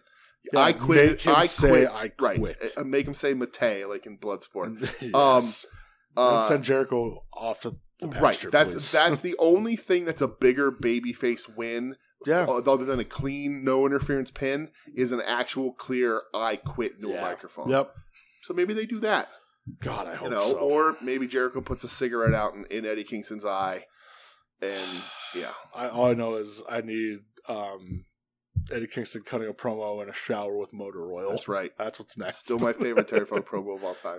So, all right, we'll move on. Yeah. We're done with AEW. We are. It was another good Dynamite. I was, man. I thought Dynamite was real fun. The ending, though, just... Yeah. It fucking sucks, but it fell flat. Everybody wants Eddie so fucking bad. Everybody wants Eddie so bad. End this. Right. They announced their return to Philly. Yes, they did. Tickets go on sale in a week. Yes, they do. So we'll be there again. We're going to do that. Yes, we fucking will. But is that the Licorice Center again? Did they say? You texted me. I had no idea. I didn't look. I'm wondering if it's at the Licorice Center. I would imagine so. I don't think they've outgrown the Licorice Center yet. Are we going to go to that cookie place again? Dude, we are. And also, they've launched nationally. They're putting ice cream and cookies in stores. Michelle showed me the other day. Can't wait. Yeah, insomnia cookie all day. God damn. All fucking day. Dude, you and I were like blown away. Oh my God. Remember we almost went afterwards to another one? Yeah. I could have been convinced to skip the whole wrestling show. I would have just sat there eating just at the bar eating ice cream. I would have been for fine 3 with that. hours. Totally fine. How was the show? Great. Yeah, great. Had ice cream. Right. Ice cream and cookies. What Cookies were fantastic. All right, so let's get into what we're watching the entire tournament here. Yes. New Japan Pro Wrestling G1 Climax 32. 32. So we're only going to cover the tournament matches. Yes, I saw like Kincannon watching the tag stuff. I'm sure they're great. Wild man, you. A better man than I. I'm going to say this right now. I was so fucking happy this week. Yeah. Talking to him and Tim and Howard the Dave about this. I'm like, this is what I want in my life. Yeah. We did that. It makes me so fucking happy, dude. It really does. Me too. Oh man, just going back and forth all week. It just I think that's maybe why I'm in such a good mood, because I'm like, fuck yeah, talking cool wrestling with friends. This rules. Right. So all right. Again, I'm not watching every tournament match. Nope. I certainly am not. Listen, we'll find about that about night 3. I've very clearly established that there is no Yujiro in 2022, and I'm sticking by that. There might also not be any Yoshihashi left in the rest of 2022. What about Chase Owens? And there probably won't be any Chase Owens. Unless somebody tells me he just gets outright fucking squashed by somebody, I'm probably not watching Chase Owens. Is your mantra for the rest of 2022, Yujiro gotta go? Yes. All right, cool. Yes. I like it. So we're kicking night 1 off. With Taga not going to work here anymore. Yujiro not going to work here anymore. With Aaron Hanari versus Tanahashi. Yes. So night 1. So they did this. They did the first 2 nights for free. Yes. And it's a fucking brilliant idea. Super smart. These are stacked motherfucking cards. Like if you got these for free and you were like, I want to see at least one of these guys from now on. Like you're insane. I agree. This was a smart fucking business deal here. Super smart. I love this, and I said this to you Saturday when we hung out. I already watched these matches. Yes. I love the little stories that they're trying to build up for each guy. Aaron Hanari, the guy's been overlooked for like 6 years or so. Right. Felt he was held down, joined United Empire. Tanahashi, 21st G1, 21st in a row. Tying Tenzan. Yes. For 21. Most G1s. Yes. End of the road. Is it's getting a little closer. Yeah. I think that maybe he'll end at 22.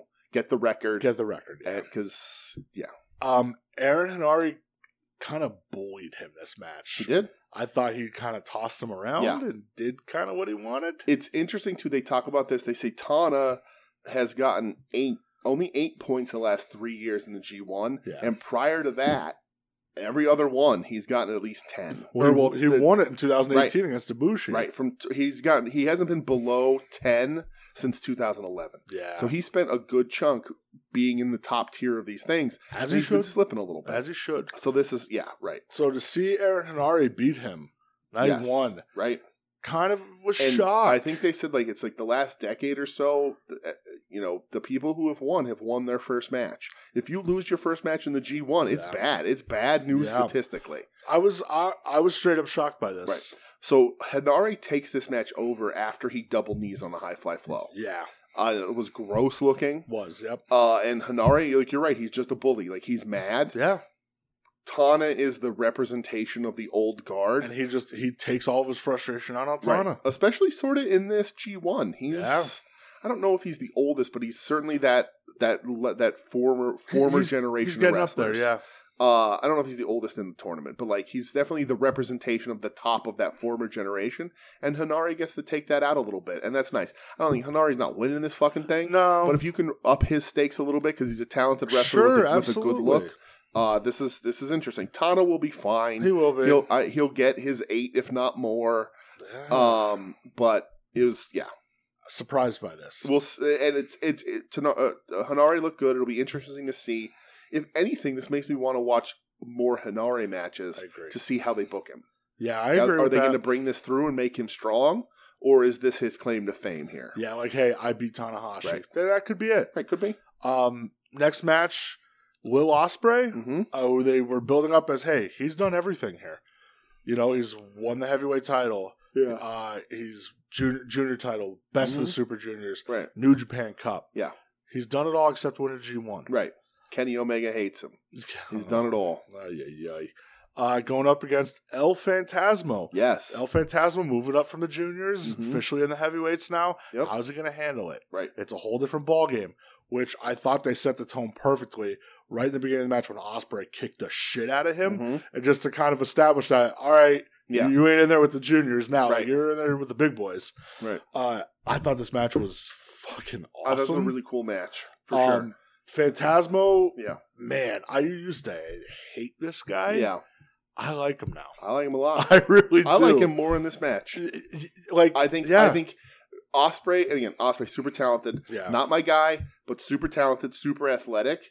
I think ELP looked more impressive because this is sort of his first time in here. So let's see what you can do. Yeah. I think he did a lot. I think he looked really good. And I like the story they told, like how Ospreay brought Phantasmo into New Japan to be a chaos, and Phantasmo turned on him. Right.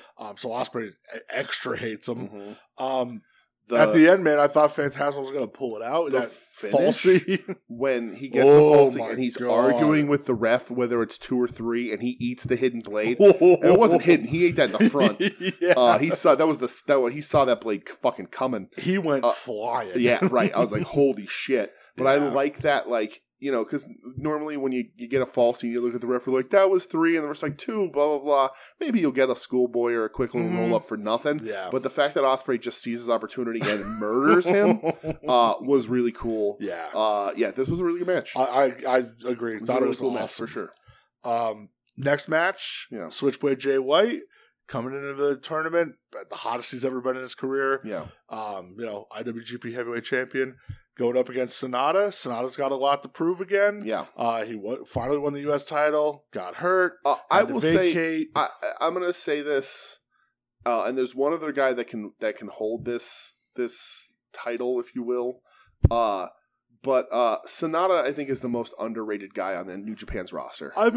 We've been saying that for a long time, man. Sonata Hive, stand up. Right. And he's back to, he has the fucking blonde beard and the blonde hair, the way the Lord intended. Yeah. What was it? 2020 when he was in the G1 final against Ibushi? Yeah. That match was fucking awesome. Yeah. I thought this match was a ton of fun. I love this match. Good. I think they can make something out of this. I hope. I think Sonata 3 times in this match, I thought Sonata had it. When he was going with the cold skull? Yeah. I was like, he has this fucking match. Like, he's going to beat Jay White. When he lifted him up by the neck and started swinging him around, Like, Sonata has this fucking match, man. Like, he's going to win this fucking thing, and that's crazy. Like, they're putting him over Jay White. He's going to get a title shot. Like, all that. I'm like, I'm going to freak the fuck out when Sonata wins this thing. Because I love Sonata, for real. Sonata's great. Underrated dude. Probably most underrated dude on this roster. Great stuff. Him and Jay White have really good chemistry. I agree, they do. And I'm sure I've seen them wrestle before. I don't recall anything that like stuck in my memory. This is their most notable match. But this was really fucking good. I love this match. Yeah. This could become a thing for sure. And you know, Sonata having a good of a match and coming as close to beating the champ as he did, means good things for him. You know, I do hope they give him the ball a little bit. Yeah. You know, obviously sucks when he got hurt when they finally gave him the U.S. title. I thought he was going to have a nice run with it. Yeah. But yeah, I agree. This match was fucking big awesome. Sonata fan. Yeah. And then the main event of night 1, Kazuchika Okada. Yeah. What more do you need to say? Yeah, they broke the ring. Going up against... They really did. I know, yeah. The boards popped out. Going up against fucking Jeff Cobb. Poor Red Shoes had to tell him to take it outside for a bit while he tried to fucking Super Mario Brothers stomp on the ring to get the board back into place. He's a goddamn pro. Absolutely. I will, of course, have to say, shout out to Howard the Dave. Yeah. That fall-away slam that Cobb hits on Okada was unreal. Cobb is such an interesting talent, man, because... I still don't think, and I've said this before, I don't think he has the tools to put it completely together in the ring. Yeah. But when he's just throwing motherfuckers around, it doesn't matter. It doesn't matter. You know? And like people like to compare him, you hear the Gary Albrights, you hear all that kind of stuff, all the suplex monsters of the past. Of course. And the bigger difference there is that I think they're a little better at the storytelling and sort of putting a match together in a ring. And it's a little unfair to him because he doesn't ask for it. You know? Right, it's unfair. But when he is just being a monster throwing people around, it's super impressive to watch. The other side of that is Okada being able to toss Cobb around like he did in this match. Dude. Is Herculean. That ending sequence when he hits the Inoki Enziguri. Yes. Then when he hits like the Cobra Flosion right into the Rainmaker, holy shit! Cobb's a big boy. He's a thick boy. He's a big man. You know, he's eating his protein powder. So, I like that when all that came out about fucking Elgin, they went back to the G1 conference and Cobb taking a little shot, be like, "Oh, what are you boys even over here doing? Stealing all my protein?" Right. But yeah, impressive that Okada was able to move him around like he did. We all know the win to this one. That's not a surprise to anybody. Cobb ain't there. But this was good too, man. I thought this was awesome. Good. I love this. And again, a lot. like I said with Sonata and Jay White, like them letting Sonata, and they may or may not have a say in it. They get to do what they want in the ring, of course. But like the fact that the champ's letting Sonata have his time and have his closeness, and then he ain't champ, but he's still fucking Okada. Cobb being in that ring, holding his own. Okada likes him enough to let him take some advantage. If they're talking about in the back, it elevates everyone, man. That's the goal of this shit. Elevates him in a loss. Yeah. So we're moving to night 2. Night number 2. We're starting off with Tai Chi. Yes. This was Saturday, right? Sunday. This was Sunday. Yeah. Versus these were back-to-back nights. Versus Mr. G1. Yes. Tomohiro Ishii. Yes, the man who, we say that with no irony. He's never won one. No. But he is the most consistent G1 performer. We were texting about this last night. Like the last 3 or it's a goddamn shame. 5 years, however long. He is the most consistent. Always. More people get over off the back of Ishii in the G1 than anybody. It's a fact, man. Anybody. He doesn't get his goddamn respect. The match with fucking Omega when he's biting the rope, that was in the G1. Him and Zack Sabre Jr. Zack Sabre Jr. Great. That's an all-time match for me. The one where he hit that lariat on Omega, blew his lip off his face. Right. Nobody. Him, Moxley from like 3 years ago. Nobody gets more in the G1, more off the back of someone in the G1 than anybody who wrestles Ishii. It's just a fact. It's just what it is. He looks great in a loss. He's basically bulletproof with that audience. It is a travesty that he's never won one because he is so fucking consistent. It's a goddamn shame, man. And he wrestles Tai Chi here, a guy that I'm not a particular fan of. You're not. I'm not gonna say I'm a big fan of him either.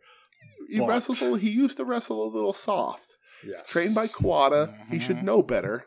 And in this ring, he does. And I think it's because Ishii calls him his shoot name. He does, yeah. He just calls him his shoot name. Even Charlton goes, "Oh boy." And how the match starts. Do you remember how the match starts? No. Ishii walks over and just fucking smacks the shit out of him. Right, because Tai Chi's a bitch. Yeah, and he's like, come on, let's fucking go. And then Tai Chi just kicks him and potatoes him for the rest of the match. He wrestles like I watched this Kawada. and texted was like, do I like Tai Chi now? And I said, when he wrestles like this, absolutely. Awesome. Absolutely awesome. This match was it was right up our alley. Yeah, right up our alley. Ishii, this is my favorite match because it's my guy. But Ishii loses, as he does. Doesn't matter. He's always the best in the G1, win or lose. He'll get 6 to 8, maybe 10 points. But people will just lose off of him and get pushed up the card. This is brutal.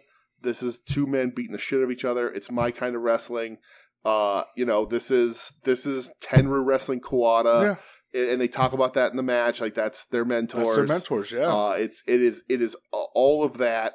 The way that FTR and Punk like to do Bret Hart tributes and all their shit. Ishii is just Tenryu and Choshu. That's all. It's what he is when he wrestles Eddie Kingston. It is when he wrestles Tai Chi. It will be when he wrestles anybody else. He beats the shit out of people and then he loses in the G1. Yeah, that's just what happens. The way it is.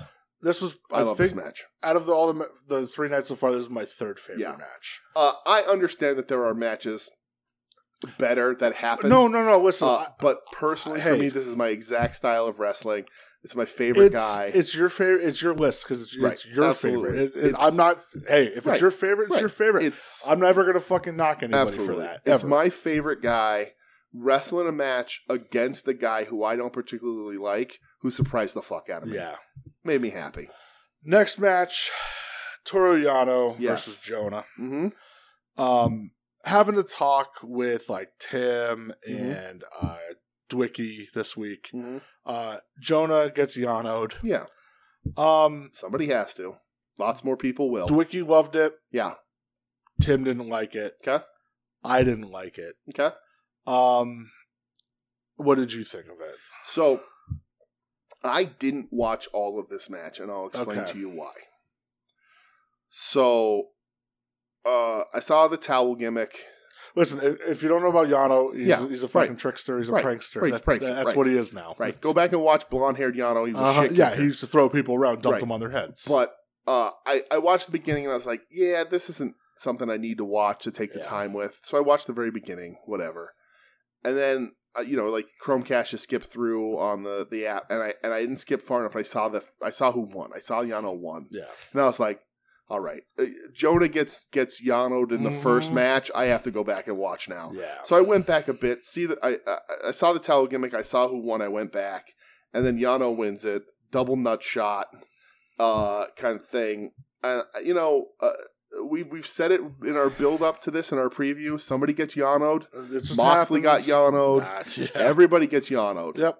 A couple more people are going to get Yano. Yano will finish with 6 points in this tournament. He'll win 3 matches through trickery. I like the finish. I like the comedy of it. Would I have done it to Jonah? Probably not. First time in the G1, coming in looking like a fucking badass. Whatever. But I liked it more than I didn't like it. But I'm not going to say it was like good or great. Well, and I said this to those dudes. But I appreciate that people still get Yano'd. Yeah, I'm fine with it, but I said to those dudes, I think Yano's gimmick right now doesn't have the same effect with the quiet crowds. Mm-mm. It just kind of falls really flat for me. Right. If the crowds are making noise, like laughing, and I'm having fun then. But this is just kind of like, oh, okay, it just makes the big guy look like a dope. I also think that if this was, I'm going to say regular G1, meaning not a 4 bracket, not an expanded G1. I think Yano probably would have been left out of it this year. I don't think he would. No, you think they would still would put him in? Always put Yano in. I think there's enough for talent. The purpose of Yanoing people. That's true, but I think there's enough talent that you could conceivably leave that out of it because, like you said, it's not necessarily getting over the best right now. But I think if it was a normal bracket, you leave out guys like Chase Owens. Yeah, absolutely, and Yujiro. Like they don't need to be there. Get fucked. But I like Yanoing people, so that it'll get a thumb up from me. But it's what it is. Yeah. So the next match, Zack Sabre Jr. versus Kenta. Lots of people's favorites right here. My favorite. Okay. They spent like 20 minutes just kicking the shit out of each other. I thought Zack Sabre Jr. died at one point in this match. What part? Is it when Kenta just open palm strikes him? It's when towards the end. Kenta ducks and hits the shorthanded right. I thought for sure that Sabre was out. I was like, that's it. Yeah. It's over. Dude, you can't take that. You cannot take that. This was Kenta looking like Kenta. Mm-hmm. How about the gnarly scars on his back from that Wrestle Kingdom match? Oh, nuts. My God. So I also thought that he did die with the low knee out of the corner. Yes. I was like, oh, shit. Like, people are dying in this match. Yeah. But yeah, Zack Sabre Jr. has probably the strongest face I've ever seen in a professional wrestler. Yeah, he gets the shit beat out of him. I love the tap out of nowhere at the end because Sabre was getting taken advantage of, man. Yeah, but it just shows don't give him a limb. Do not give him a limb. He'll tear you apart. Yeah, and I love Kenta trying to be like, I didn't tap out, and you did, buddy. Right, and that's the thing. Sabre Jr. His style, not my preferred style. I think he's great. I like seeing him in matchups like this against a guy like Kenta, who's just going to open face slap him until he cries or taps him out. Sort of how that. I mean, that Ishii match I think is one of the best mixed match dynamics I've ever seen. Not my favorite, but it's still a really good match. It's a favorite list was hard for these, especially for these first 2 nights because they put it the fuck out there. They brought it, man. They really did. Yeah. And this was another really fucking good match. I loved it. I think it was the best match so far. Yeah. I love Kenta looking like Kenta. Yeah. That will always make me happy. He's going to have a very interesting G1 if he continues to look like this. Oh, so is Sabre. It's an interesting fucking bracket. Dude, Sabre, he can go out and win it. Like if you won the block, I'd say, yeah, I get it. Mm-hmm. And then main event. Yep. Rock Hard. Juice Robinson. Yeah. Against Shingo Takagi. I didn't watch it. So I did because I like both these dudes. Yeah. I thought the match was going really good, in the last 2 to 3 minutes, it fell right on his face. That's why I didn't watch it. Cause... It ended up hurting it so bad. The finish got really I don't know, Juice was going for the whatever the fuck, what does it call his finish? I can't remember. The Juice squeezer. I don't fucking know. But I don't know. So something just got really fucked up. It was anticlimactic. Yeah. And it bummed me out because I do like Rock Hard Juice Robinson a lot. I like Shingo Takagi a lot. Again, Shingo's a guy where if he wins his block, I'll say, okay. Mm-hmm. But yeah, it just, I don't know. Something about it, that finish just did not fucking click for me. So it bummed me out. Yeah. And then the only match that I believe you and I both watched from night 3 of the tournament. Oh, God, yeah. Only one. Only thing worth watching. Way. The night 3 was even people were saying, this is the worst sort of lineup of a G1 you could possibly have. I just saw the 4 matches, I go, well, I know I'm only watching 1 to 4 sure. Yeah, that was rough. That's a rough lineup. I have a question for you. Yeah. Can you tell me? Yeah, it stands for Goto. Yeah, it stands for Goto? The G and G1 stands for Goto. Good. Hiroki Goto beat Tetsuya Naito. He did. What the fuck? Because the G1 stands for Where Goto. did this come from, I don't know. Man? I don't know. Crazy. This match was super interesting to me because, one, there's no way in hell I expected Goto to win. Absolutely not. But this was paced like a much bigger match. This was paced like this fucker was going to go an hour. It's a main event. Right. You know? But they were slow, methodical, back and forth fucking pro wrestling. And I was like, this could go a really long time. They are pacing this the right fucking way. Yeah. And this was really good. Great back and forth wrestling. Just not, everything was tight. Nothing bad in this match at all. And then fucking Goto wins. Goto won. Maybe Naito. Right, maybe the biggest upset in the G1 so far. I think so. Even over Yanoing Jonah. Even over Hanari Tanahashi. Yeah. This is the biggest upset huge, so far. Right. Yep. And lots of people crazy. Lots of people online, and I agree, they don't understand how Goto isn't a top tier talent in that company. I don't understand either. I think he's great. He's always been great. Right. Always been great. Solid, consistent wrestler. Not the flashiest guy in the world. There's just no crowd connection with him. Right. For whatever reason. Gato hates him. But Gato hates Naito too, though. Right. That's true. As seen by the finish of this match. And look how flip the coin. It's arguable Naito's the most popular guy in that goddamn company. Absolutely. In Japan for sure. Yeah. He beats Naito. He does. But the match I thought was awesome. Yeah, it was really good. I love the finishing sequence, man. When he hits that GTR on Naito, killed him with it. Awesome. Yep. Oh, it was so good. It was good fucking wrestler. Dude. It was just awesome. Right. It was good shit. Yeah, for sure. Goto beat Naito. Goto beat Naito. Right? Crazy. Crazy. So yeah, we're through 3 nights right now. The G1. We are. Are already happy with it. Yeah, for sure. When is it back? When's the next night? I believe are they doing that Saturday, Sunday, Wednesday? Is that how it's working? I believe it's going to be Saturday's the next. Okay, so Saturday's the next night, the 23rd. Yeah. You have Zack Sabre Jr. versus Hanare, Okada Yano, your favorite match, Yoshihashi Shingo, and Ishii Switchblade. Ooh, that's a good match. And then Sunday. So I guess not everybody has had a match yet, right? Or has everybody? Everybody's had a match. Has everybody had a match? I think so. Sunday, you have El Phantasmo versus Yujiro. It sucks, ELP. Good luck. Jeff Cobb versus Bad Luck Fale. Good luck. Sonata versus Taichi. Oh, watch that. And Tanahashi versus Naito. Ooh, that'll be good. That'll be interesting. Yeah. Oh my God, dude! What? Whoever loses that starts off the G1 0-2. 0-2, man. Holy shit! How are you going to have? Who does Gato not like more? How are you going to have those guys go 0-2? That's an interesting story. Very interesting. You have the ace go. Oh my God, that's a lose-lose for anybody. So then also matches. So they haven't announced the lineups yet. Mm-hmm. I'm sure they have, but I just don't have them in front of me. So they're doing Saturday, Sunday, and they're doing Tuesday, Wednesday. Okay. So it's 4 days a week now. Yeah. Okay. And then makes sense. Yeah. So even after that, there's going to actually be the week after they're doing Saturday, Sunday, Tuesday. Okay. That's it. So yeah. It's a little bit more spread out, which is fine. I'm fine with it, So we're going to have 4 days this week. Obviously, we're not watching every fucking match. Right. Like that first night, I'll probably just watch Okada, Yano, and then Ishii, Jay White. Mm-hmm. Oh, no, I'll watch Hinari Sabre. I'll watch that. So I'll watch 3 out of 4. And then that second night, I'm only watching Sonata, Taichi, Tana versus Naito. Yeah, we'll pick and choose.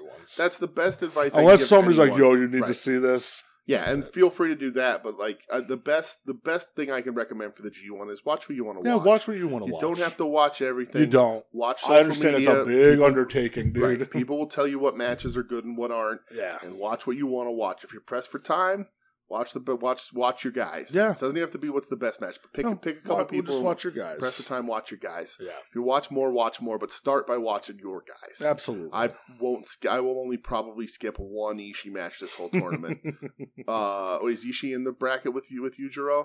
I don't know. I don't think he is, so I probably won't miss an Ishii match. Because I'll watch Ishii beat up anybody. Yeah. But I'm not watching Yujiro. To friends listening, I fucking love that you're into this. It makes me so happy. Even if you want to get into this, we'll hit one of us up. Yeah. I'll fucking talk your ear off about all this shit, man. Absolutely. It makes me so happy. So here's what you do. Call the At Odds with Wrestling hotline and talk about the G1 for us to hear.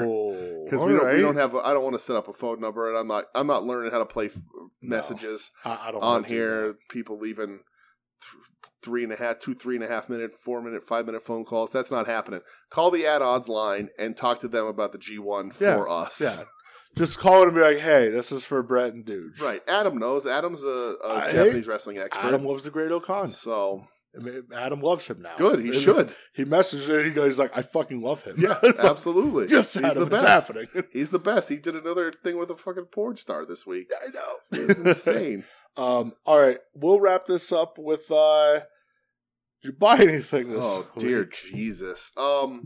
So, all right, it's San Diego Comic-Con week. Right, which is apparently just an action figure show now. I've heard, dude, and I know it's early, and that's like this stuff, but I haven't heard a single fucking comic book news because it's early. It used to just be the weekend. Now it's all fucking week. Yeah. Whatever. That'll come, but it will.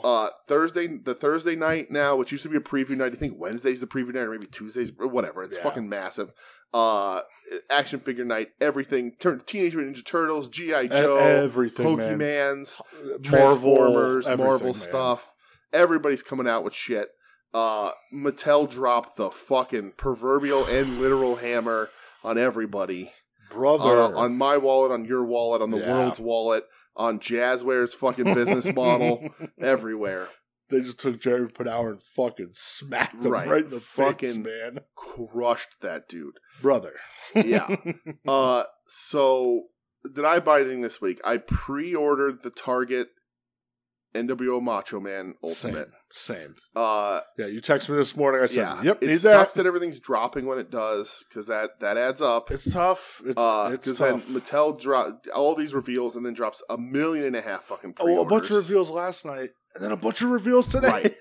Right. So, much to my chagrin, I was a fool and was waiting to figure out what else I wanted to buy, because I hadn't seen the Dusty and whatever. And the Chainsaw Charlie's like the first figure to sell out of all their stuff. It's not even up on the site anymore. It'll be back, or I'll find it in stores. It'll be back. It's not going to be that fucking hard. I wouldn't even sweat it. All these pre-orders, they're months. Like, some of this shit's not coming out till December. That's not till September. It'll be back up, or I'll find it on the shelves, or somebody will find it. I'm not worried about it. The FOMO got to me. I'm bummed that I was that much of an idiot, because that's my guy. But that's fine, because that's less of a hit to my wallet this weekend when I have to pre-order the Junk Shop, or not pre-order, actually order the Junk Shop Dog Terry and the No Holds Barred thing tomorrow. I think we all have the agreement. You, me, Adam, Joe. Yes. I think Tim as well. Yeah. We're all gunning for the 2. Gunning for 2. Gunning for 2. And that's tomorrow at noon. Yes. Right. I did get the Chainsaw Charlie. Yes. And we also bought our trust LBAC me, tickets. I've been very bummed knowing that you haven't, and I'm kind of just like, dude, when I get it in, you can just have it. It'll be there, and I will buy it later. It'll be there. I know, but it's your guy. It's my guy. Well, it's your guy. It is. I feel like I have to. So the biggest problem with the Chainsaw Charlie thing is that we've only seen the renders, right? So up until tonight, we'd only seen the renders. Even on the reveal, the panel today, they didn't show it. Right. And, I'm going to buy it no matter what. Yeah. But I was like, I don't know. And then I saw that Dusty. And I was like, I get all the Dusties. Sure. I have the original Legends Dusty. This is Polka Dot against Macho Man. But the render had him with no shirt. Let's see what's going on. People were saying it was going to be a 2-pack. Who knows? Whatever. And then it's yellow shirt Dusty. And I was like, do I want it? Do I not want it? And then it's not a 2-pack. Right. Do I want it? Do I not want it? I don't know. Because, Ringside hits you for shipping's like $9. The figures are already $30 or more. And I was like, oh, do I want to be paying $40 for a figure? The Suckers Premium. Right, Suckers Premium, which has gone up like everything else in the fucking world. Of course. And I was debating. I was like, you know what? I'm just getting the Terry. That's my guy. That's all I need right now. Everything else is going to be around. I want that Mega Power set. Especially seeing in the box that they're in the shake hand pose. Don't even have to open that fucker. Nope. And I want that, but that's not for December. That's a Ringside exclusive. They're always there. I did order that. But I was like, and then I went to pull the trigger on the Terry. It let me add it to my cart, put in all my information, and when I clicked, it said sold out. I'm like, how do you sell out of a pre-order? But whatever. I'll get it eventually. And for some, it's gonna I really am. If I get mine before you, you get yours, whatever. You can just if you as long as your order's in, you can just fucking have mine, and I'll wait until you get yours. But so we'll see. It's gonna show up. They'll put it on back order. They'll put up a second wave of pre-orders, or it'll show up in a fucking store somewhere. I'm not that worried about it because there's also a Terry Ultimate that I'm gonna have to fucking buy, and Junk Shop has 2 that if I want to get both of them tomorrow, I have to spend like $100. You're not. Don't. I'm not. We had this talk. I ain't doing it. No. I'm going to get the one that matters. That's more money than I want to pay for it, but I'm going to do it. Like I told you, hey. Right. He ain't selling out. Right. Exactly. If you fucking want that one down the line. He ain't sold out of his limited edition. That's what I mean. If you want that down the line, just get it down the line. Exactly. Gotta weigh the wallet a little bit. But so lots of crazy shit. But that was all I bought, other than, like I said, our LVAC tickets, so we'll be there for that. Can't wait. That's everything wrestling related I bought. I know you chimed in with some stuff, but run down your list. Yeah, well, so I did get the Mega Powers. Yeah. I got the Chainsaw Charlie. Yes. Which I swear to God, I'm telling you, I'm serious. Don't worry about it. If mine comes in first, as long as you have an order in for one, you can fucking have it, because that's your dude. It's funny. What else did I say I bought? Mega Powers, Chainsaw Charlie. Yeah. Did I buy something else? You didn't buy the Dusty? No, I didn't buy the Dusty. Okay. The Warrior. Oh, yes. Well, actually, I have all my shit here. All right, so I did buy the, yesterday, AEW with their few things they put up. I did buy the CM Punk Ringside exclusive. Nice. I like the box. Comes with the ice cream cutout. And that's one of the coolest moments in wrestling for me. Sure. So do you open that or no? No. Okay. Ringside exclusives, I don't open. Yeah. I just leave them. The one I opened was the P.S. Hayes one because it was just in a regular box. That wasn't a Ringside exclusive. Oh, I thought it was. No, it was just that was like a collector's edition, in the main Elite line. Oh, really? But it wasn't ever in stores. Yeah, it was. Was it? It ended up in stores. Okay. Yeah. Weird. But it was like on the same lines along like Kama. Oh, okay. Like they were considered. Kama was a Walmart exclusive. Yeah, they were considered like collector's editions. Okay. That's weird. Yeah, they were doing that for a little bit. Okay. It's weird. But I like the Cactus box. Like the boxes are really nice. Yeah, I won't. I'm not going to open that. Like Cactus. I have Ultimate Warrior WrestleMania 12 when he came back and squashed Hunter. Right. I'm not going to open that box. Yeah, they should do the Chainsaw Charlie in plywood box. That's what he should come in with the mimic the cutout when Terry cuts the jagged thing. That's how they should do it. They're not going to, but that's how they should do it. But God, they should. Yeah. I did buy the unmatched Bryan Danielson. Okay. Because it's the first official Bryan Danielson really nice figure. Yeah. So I got that. I did order both AEW Supremes that dropped yesterday. Nice. The Kenny Omega and the Malachi Black. Nice. Those figures look fantastic. Yep. I want them both, so I got them both. With the amount of things that Mattel announced, sadly that Malachi I think has dropped way down on the list until I see it. Yeah. With the Hitman Ultimate and the fucking Terry Funk Ultimate. Dude, the Hitman All Pink Ultimate. Yep. The Terry, and that it's going to be the Terry Funk. It's based off the LJN. They're calling it the Coliseum Collection. It's Terry Funk Ultimate and the Hogan LJN Ultimate. It's going to be a 2-pack. Right. It's going to be on Mattel Creations. Yep. I don't need another fucking Terry. Or Hogan. You don't need another Terry Bollea. Bollea, sorry. Yeah. Right. I fucking don't because when I kept saying to you, hey, I need to see the picture, I need confirmation, then I'll pre-order it. Right. Well, it came out last night, the Hogan Elite with the goddamn war bonnet. I pre-ordered that week ago. I couldn't. As soon as I saw the picture, I went, click. Yeah, absolutely. I need that fucking war bonnet. Yep. And then I also got Ultimate Warrior WrestleMania 7 Ultimate. Okay. Because it's the retirement match, him and Macho. Mm-hmm. Probably Warrior's best fucking match. Yeah. I love the gear that he wears. Yeah. So I got that. Nice. A lot of reveals today, man. I want both the Head Shrinkers and the Samoan SWAT team with Paulie Dangerously as the manager. That fucking Stunning Steve. That Stunning Steve's awesome. With the red TV title. Yeah. Oh my God. Yeah. I want it. Mm-hmm. What else? The Ray with the WCW Cruiser title. Yeah, the first WCW Cruiserweight title figure with the Ray. Oh my God. Yeah. God damn. The Hitman, for me, the Hitman Ultimate, absolutely. The Boogeyman Elite for me. Well, yeah, you need it. I love Boogeyman. I saw it, because he was pictured with Rick Boogs. People were saying, I hope Rick Boogs comes back as the Boogsy Man. Yeah. And I was like, that'll be DJ's favorite gimmick It really would be. I love the Boogeyman. I have the big... Joe, the Godfather of the Super Name Network, bought me years ago. I don't even know what line that was called, but it's like the giant. It's insane. I wrestling love it. figures, and I have the Boogeyman. They made like 5 of them. It was like Orton, Trips. Yeah. Somebody. Now, would you get the regular version or the Chase version? I don't remember him with an all red face. He did towards the end of his run. Yeah, I don't remember that. An all red face with like yellow dots on it. Oh, okay. I guess I do remember it. The figure didn't ring a bell, but I sort of can picture it. The regular. That's how I think of him. Okay, that's what I want. I love the Boogeyman for real. Yeah. Like, that's just what it is. Yeah. Yeah. Was there anything really else? The Farouk. Farouk Assad blue helmet Farouk. I fucking need that. Absolutely. What'd you think about, like, the fucking WCW AJ Styles? Yeah. What a random fucking figure. Right. I think that's cool. Yeah. But that's so weird. It's a certain level of collector. Some people who see AJ Styles are going to buy it anyway because they love AJ. But that's from 2001. Like, he would not.